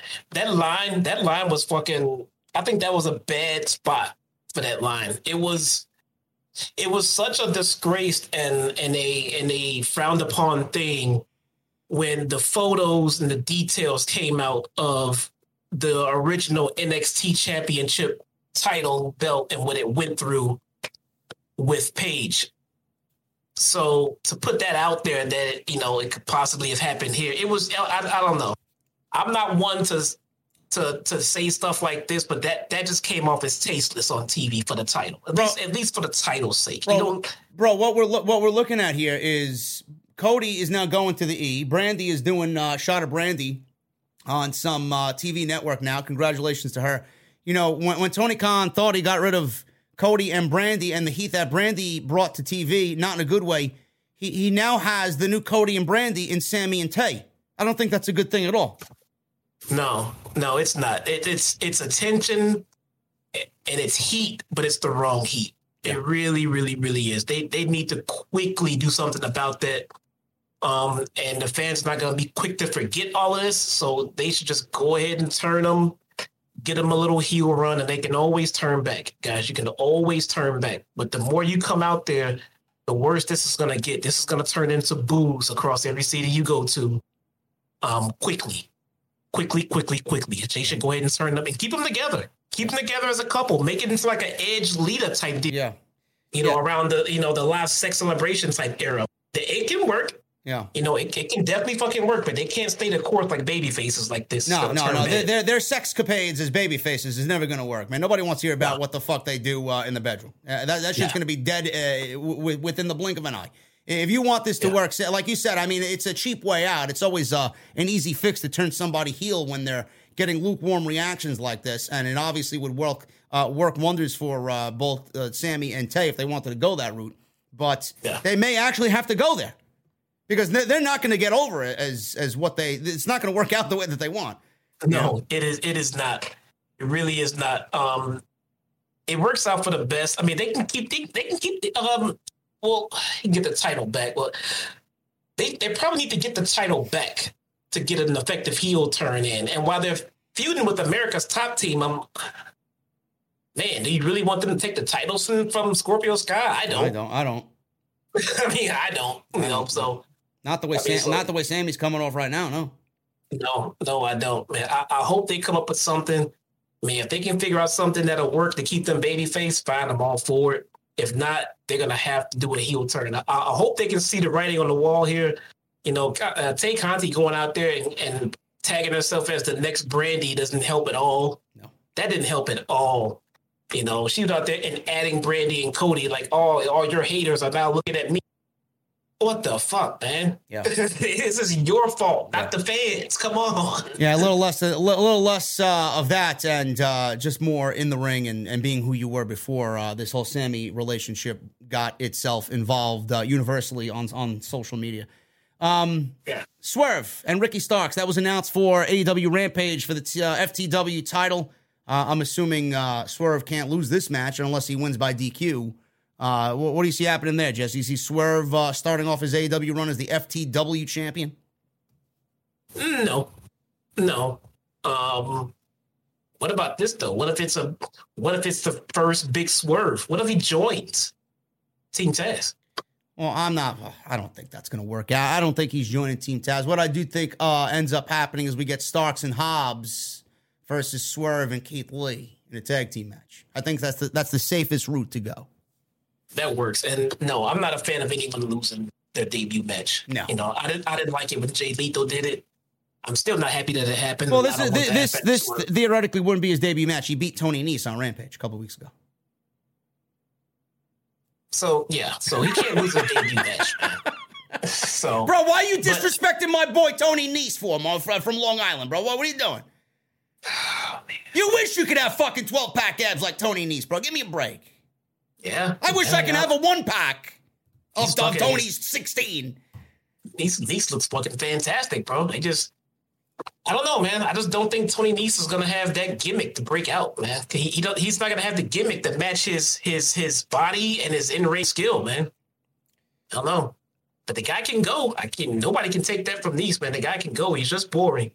Bro, did you hear BFAB and Top Dollar, $0, $, Dollar Tree?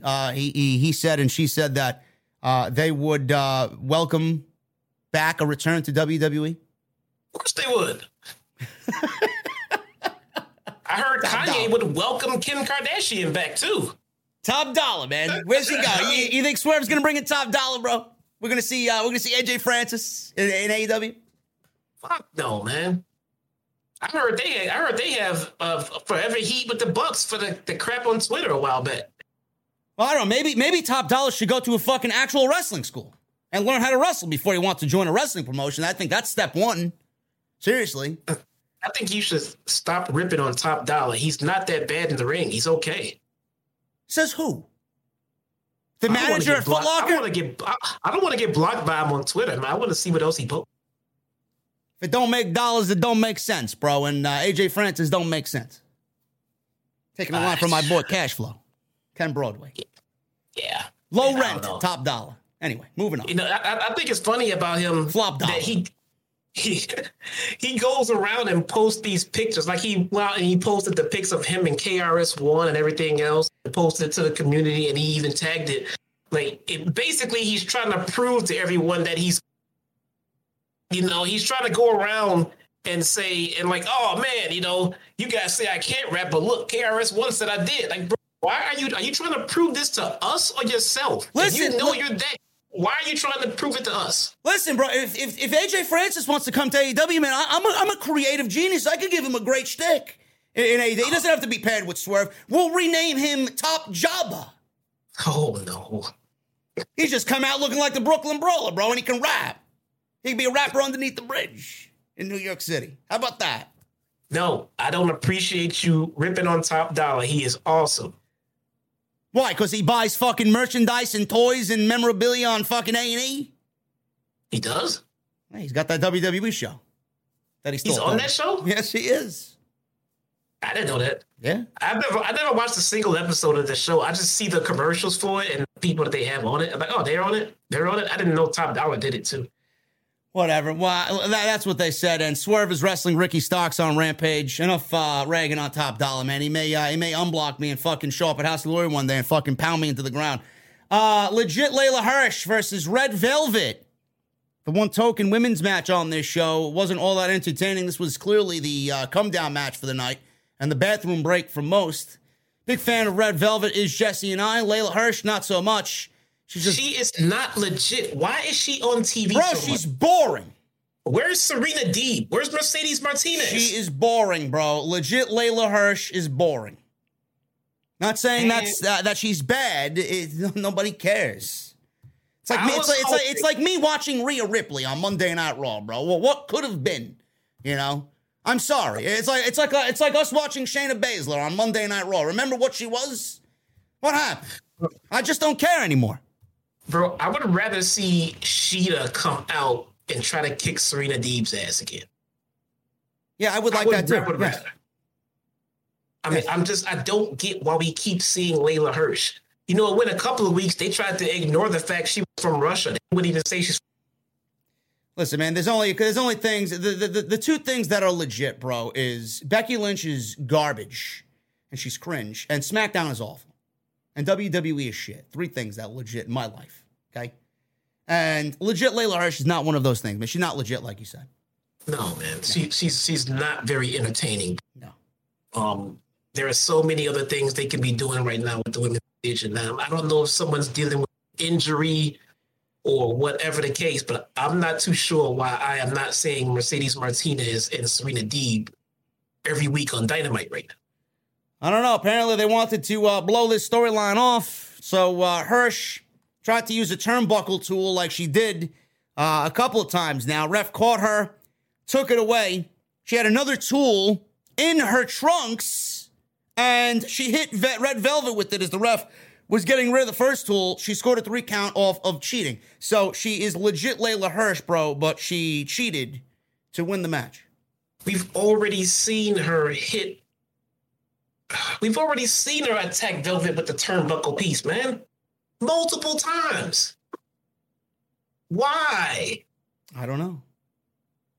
Why, man? We do not need to say no. This show would have been better off without a women's match. And I don't mean any disrespect, but this was a waste of time. People would have complained about that. I'm sorry. Well, let them cry to the fucking void. It meant nothing to anybody. And Statler was so. Where's Ruby Soho, bro? Is Ruby on Dark? Where's she at? Ruby is religiously on Dark. Why isn't she on fucking Dynamite? Why aren't we seeing Ruby Soho versus Red Velvet? I don't know. I've been saying that on the Dark Reviews. Like, why is she not on TV more? And Chris Statlander, people have been asking me what I think about this Chris Statlander gimmick change. Here's my official response to that. What gimmick change? She's wearing black and she's wearing a little bit less makeup now. That's it. So she's turning into the AEW version of Rhea Ripley. I'm welcome to a change, but what is the change? She's still a best friend. She's wearing black, and she's still wearing some makeup. She wears a black. She wears black leather, or she wears a black. What'd she come out tonight? A black tank top. She came out in jeans. Yeah, you're right. It's kind of like the Rhea Ripley gimmick change. They slightly changed their clothes and left everything else the same. And then they say, "Oh, there's a gimmick change." We're gonna change your gimmick. We're gonna turn you into a regular human being who wears black clothing. Oh, I'm sorry. Hologram said that she darkened her hair too. So now there you go. She darkened her hair and she now wears black clothing. And now this is a gimmick change. This is not a gimmick change. Hopefully this is a slow morph, but this is not a gimmick change. This is just, she just got a new outfit. Listen, man, it's not going to take Chris Statlander all that much time and all that much effort to be more intriguing and interesting than Rhea Ripley. So whatever she's doing, man, it's not going to be that difficult. I had no problem with the full blown alien gimmick. You know, it just wasn't doing anything. Like she, after her run with Britt Baker, Statlander has literally done nothing of importance. Nothing. So, I mean, I don't know why not. I mean, they could have continued it. They could have continued to push her, but they wanted to give her a little bit of a change. Okay. I mean, I don't think she needed a change, but a gimmick change is not going to.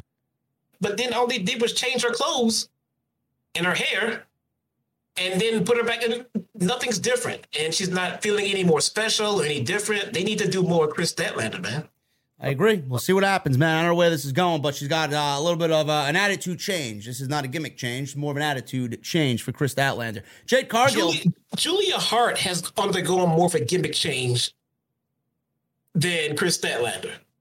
And all she did was put an eye patch on and stop being bubbly. But it's already a change in her gimmick. You know what I'm saying? Her gimmick is nowhere near the same. She was the cheerleader with pom-poms jumping out in the skirt. Now she's coming out sad with an eye patch. The gimmick is different. Statlander's is not different. She just got on a different outfit. And we'll see what happens with both. I don't know. Jade Cargill and Mark Sterling are in the back with Tony Schiavone. Sterling said Jade wants to talk about their post-match celebration that they have planned. We need money falling from the ceiling, she says.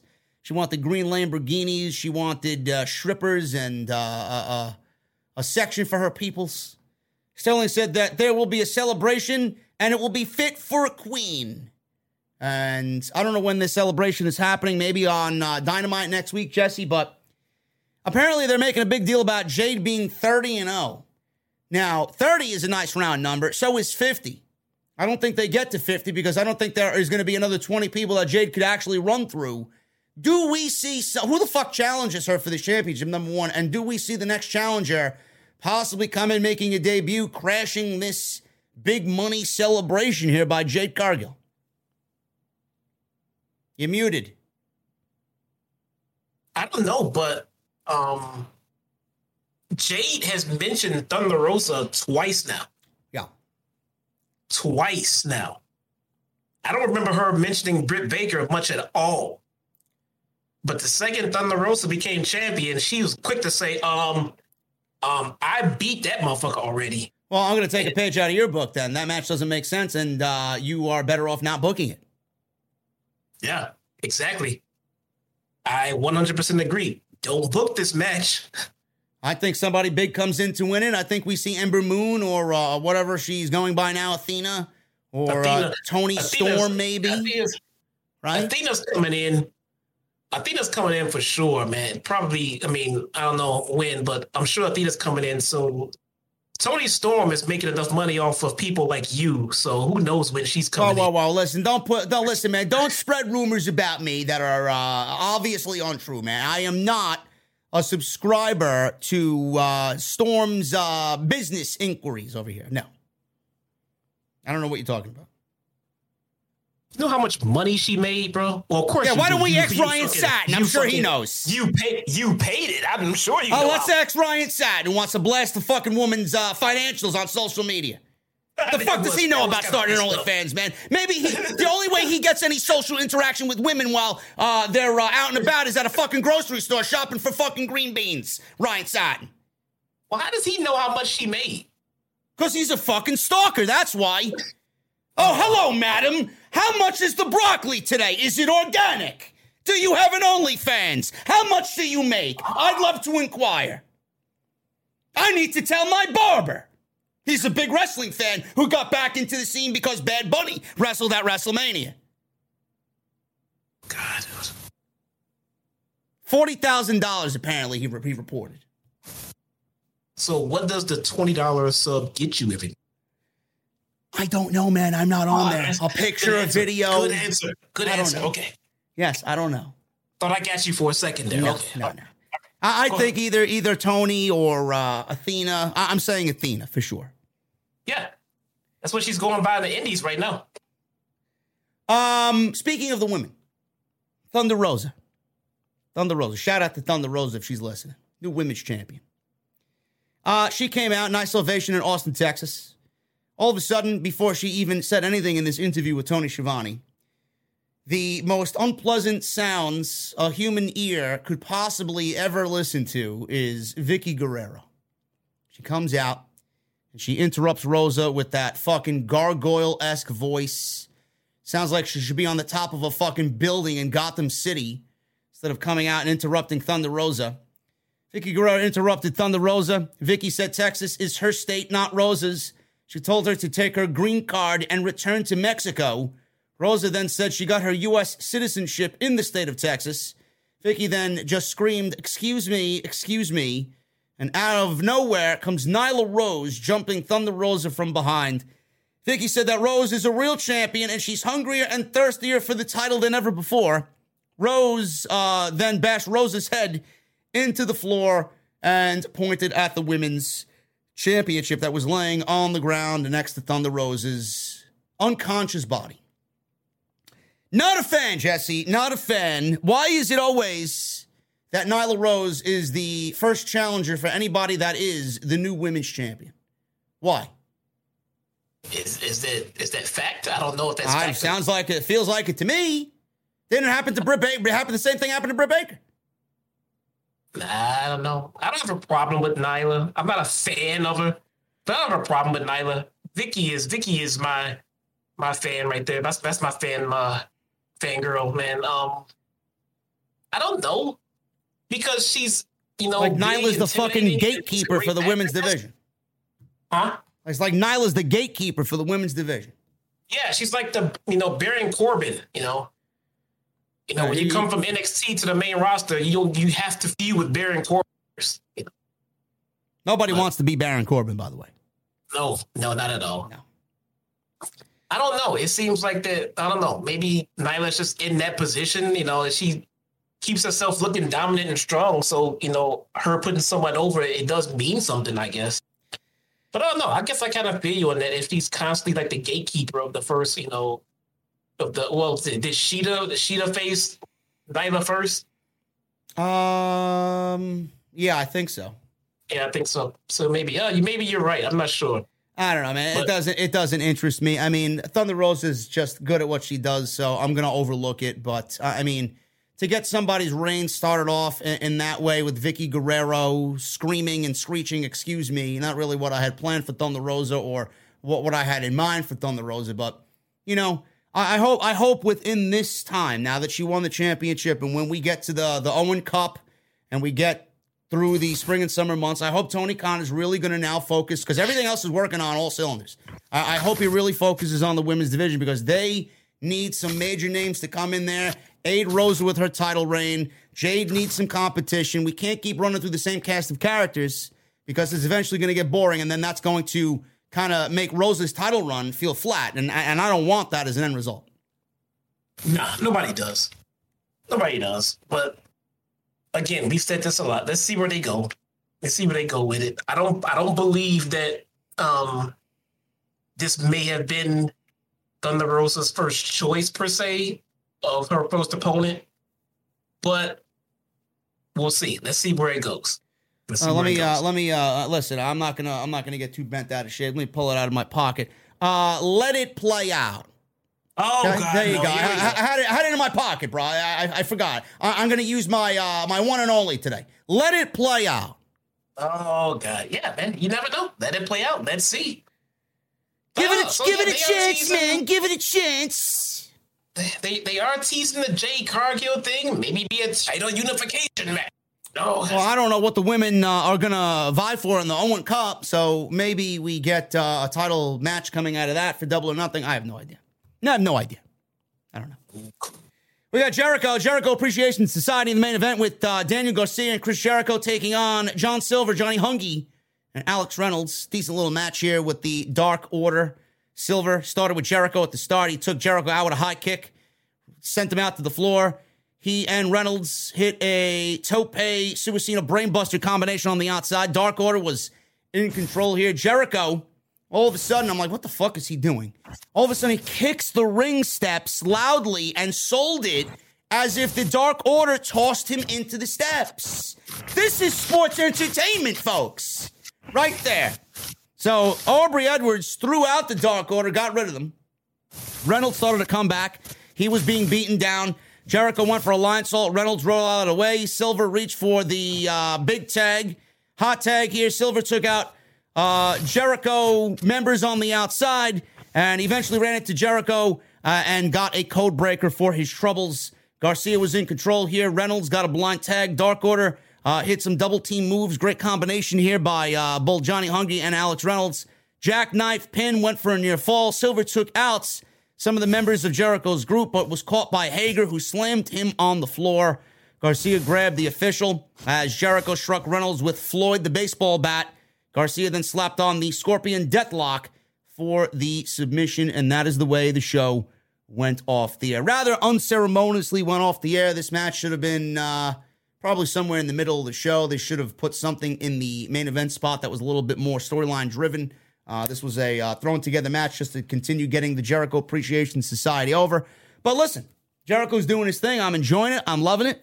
And the sports entertainers are going to be built up to hopefully, like Jesse said, like I said, go up against the pro wrestling faction of William Regal and company. So that is everything that happened on Dynamite tonight. Awesome show. Awesome show. Anything you'd like to add before we get to the Super Chats, Jesse?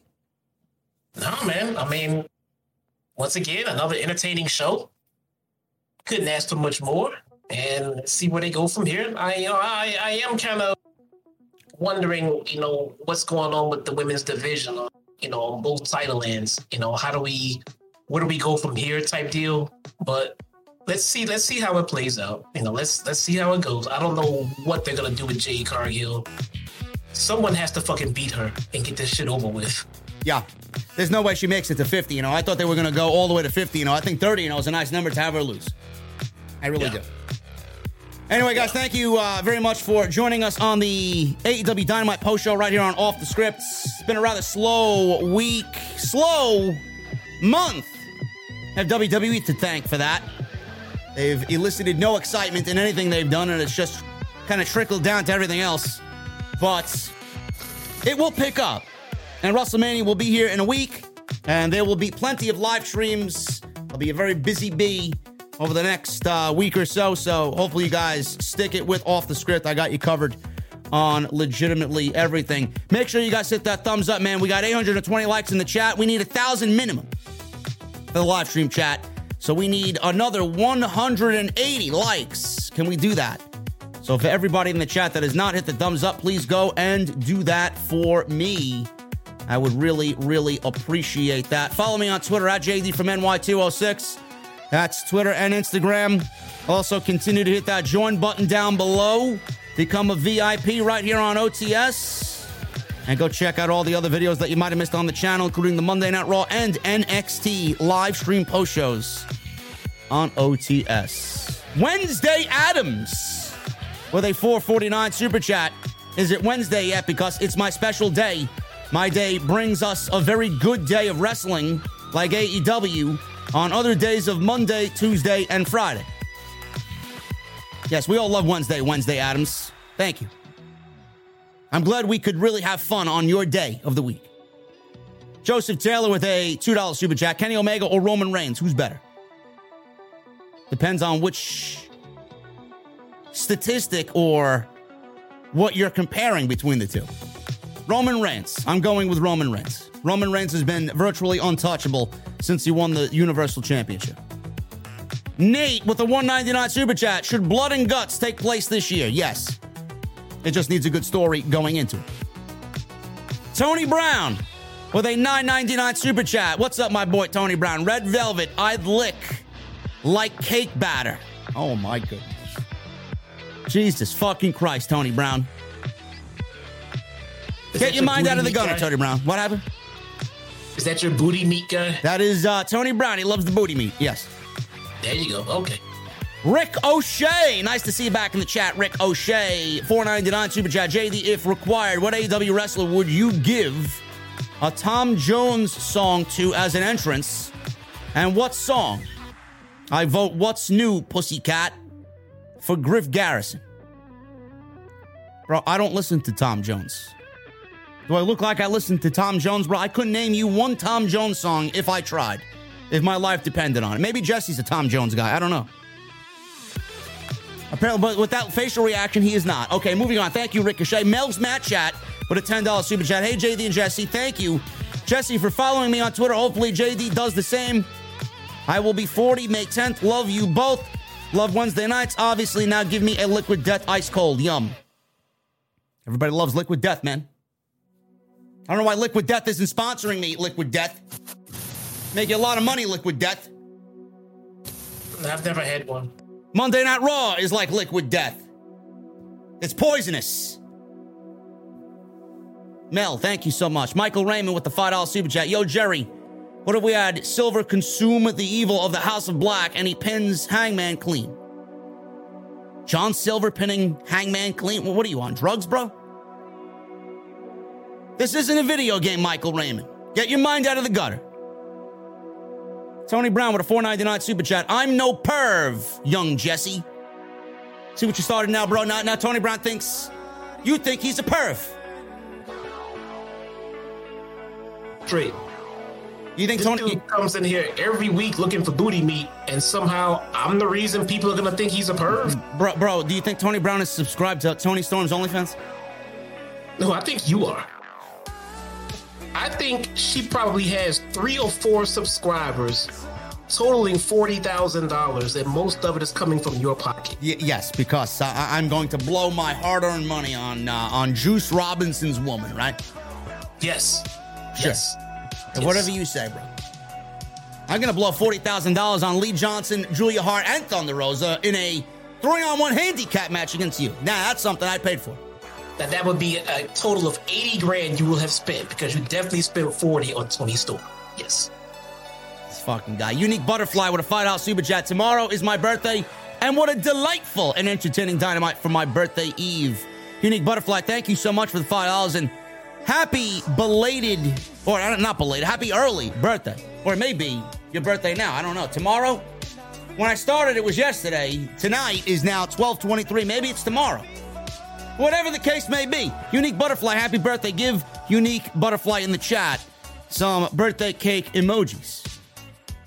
MGM Ballin with a $4.99 super chat. Can't wait to see what Incel Gareth has to say about this show. Bro, listen. Do not utter that name here ever again. This is the fucking geek that got the cancel JD from NY hashtag going, as they pulled up something that I said back in November. Wow, man, it's fucking March 23rd, and you're already pulling out things from fucking 6 months ago. That means he watched and you get ad revenue. Yes, I did. Thank you for the ad revenue, Gareth. I appreciate your fucking hard-earned viewing pleasure, bro. Now it's more than enough for me to go buy a fucking donut at Dunkin' Donuts. JT Golden with a $4.99 super chat. Take Conti's juice that is covered on the TNT title probably tastes better than Jesse's tacos. Oh, my goodness. What do you think about that one, Jesse? That was easily the most disgusting thing I've ever heard in my life. Maybe we should give one of your tacos to Sammy Guevara so we can compare. That was disgusting. John A. with a $4.99 super chat. I personally believe Alexa Bliss was pushed solely because of her appearance, which sucks. She has no natural talent or charisma. It's sad. Hopefully she stays off television, bro. MGM Ballin with a $4.99 super chat. OTS fan, wish me luck on Sunday. Ultimate test of whether I'm stuck in the friend zone.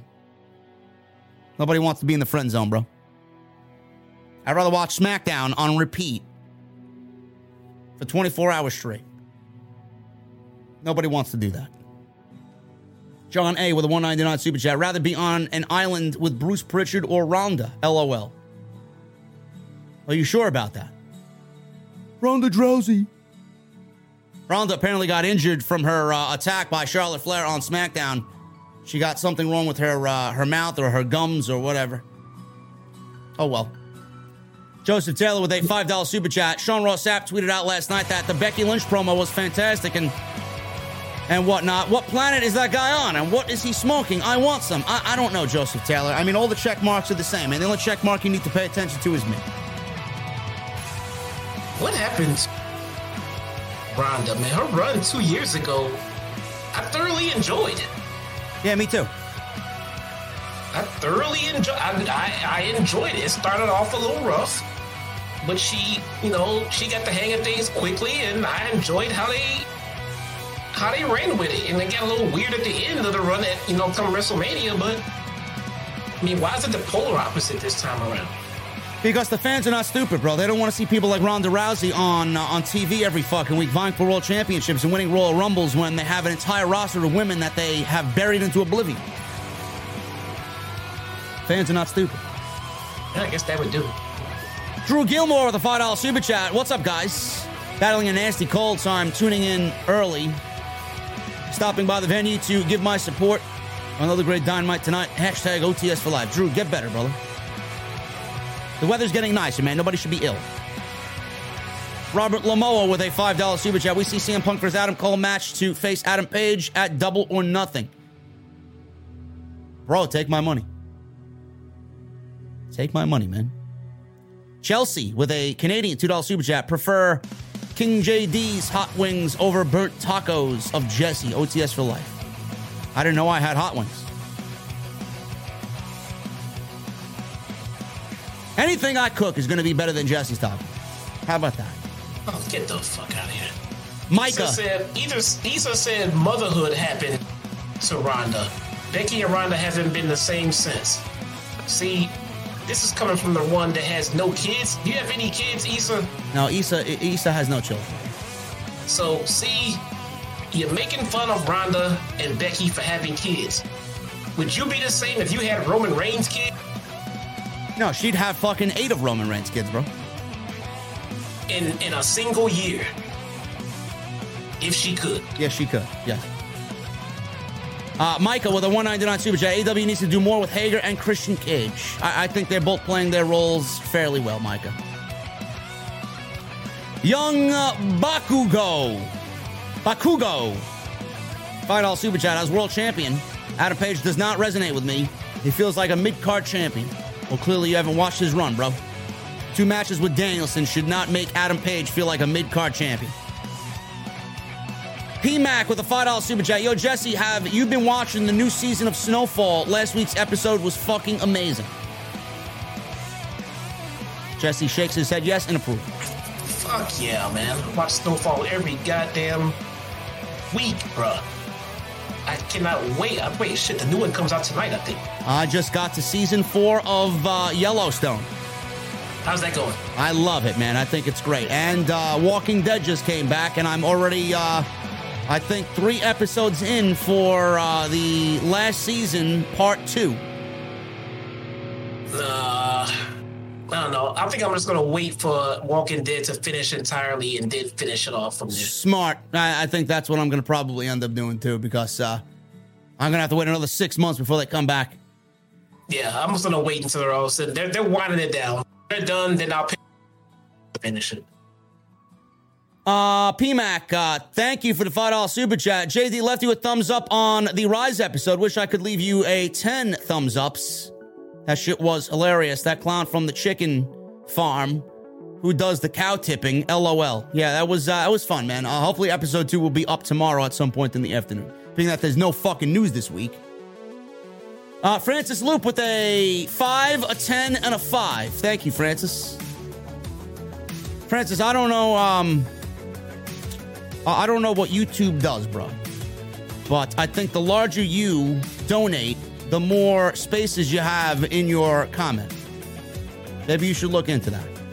Andrade needs a solo run, and the Butcher and Blade and Private Party need to be on their own, wrestling other tag teams in the division.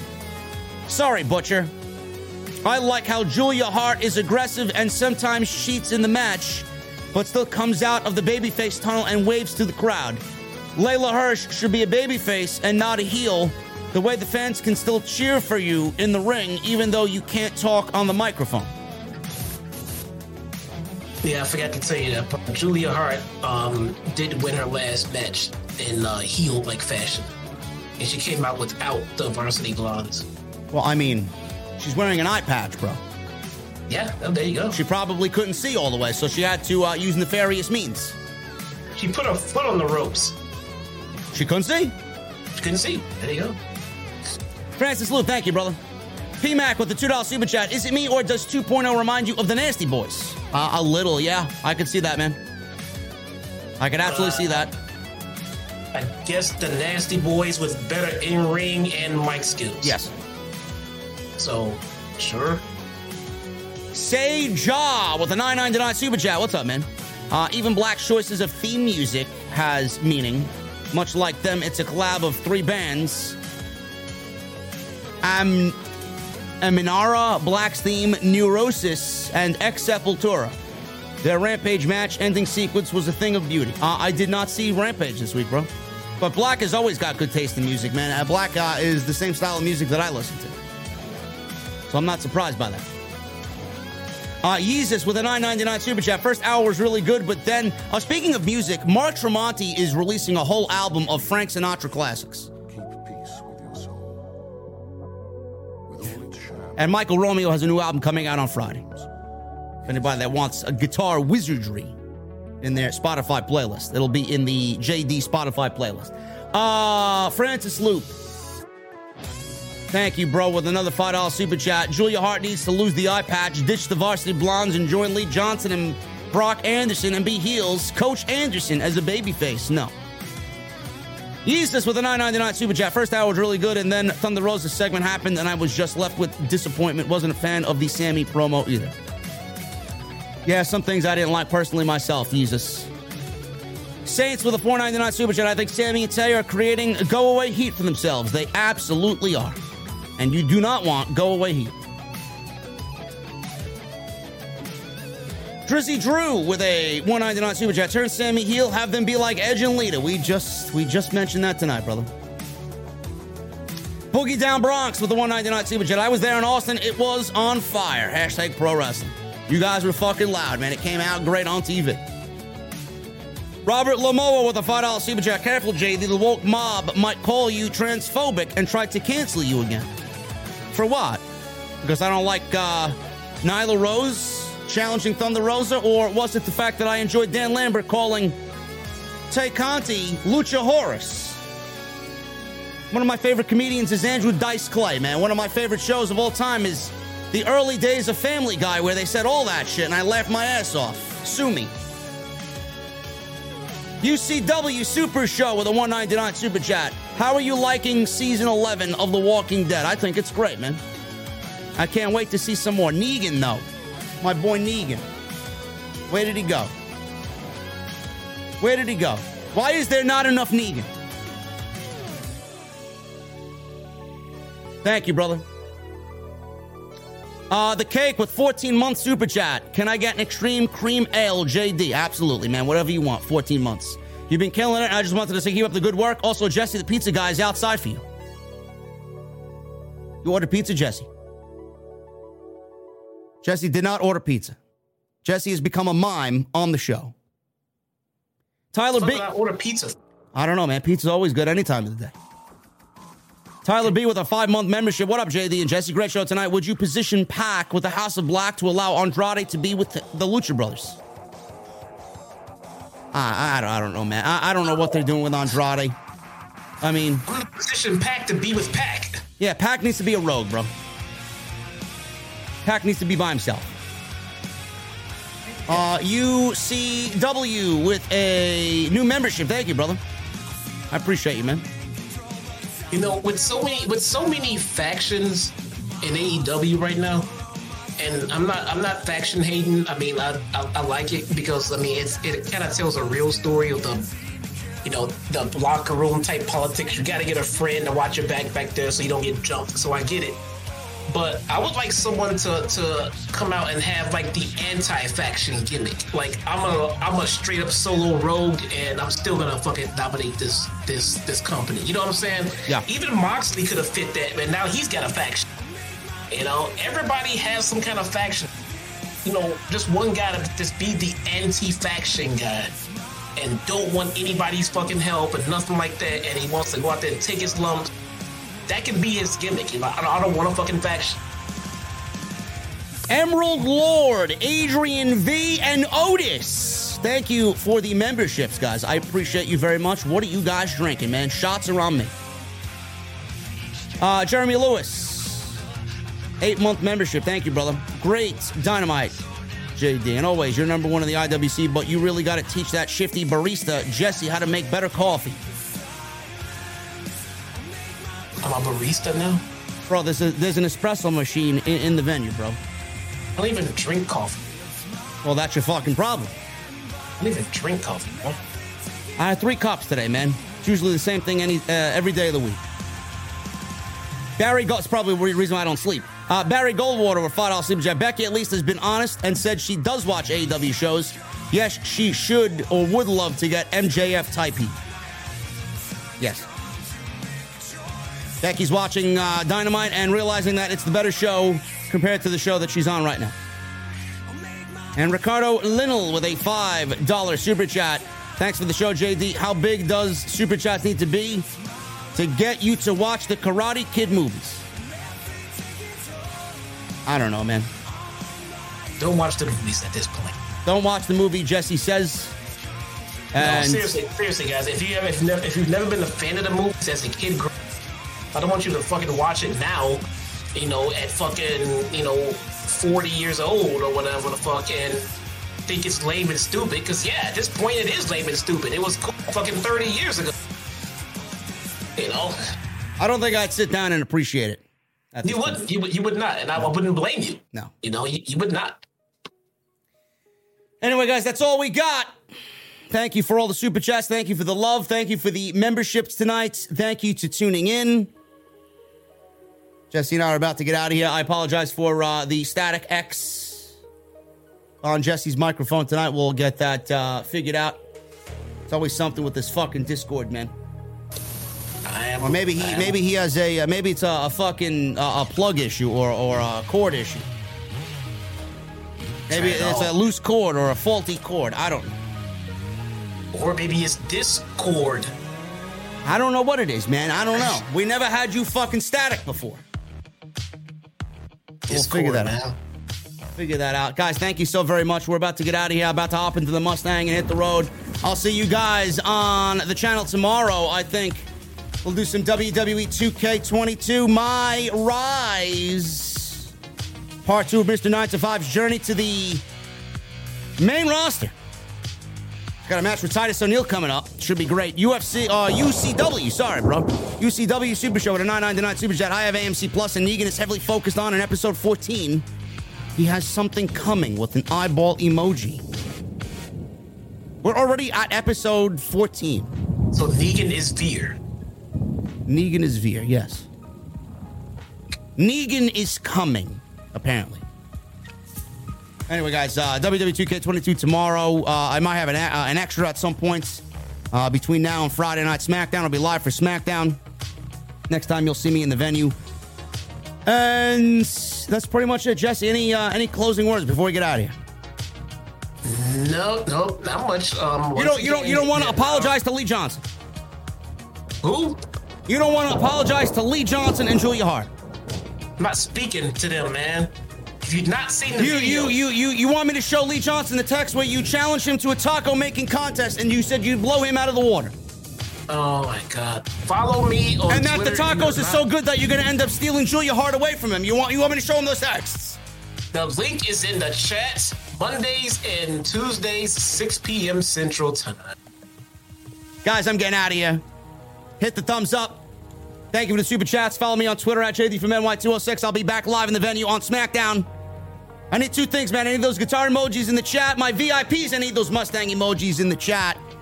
And when you hear that guitar solo, come on, I need that music on max. I'll see you guys Friday for SmackDown right here on Off the Script. See you guys later.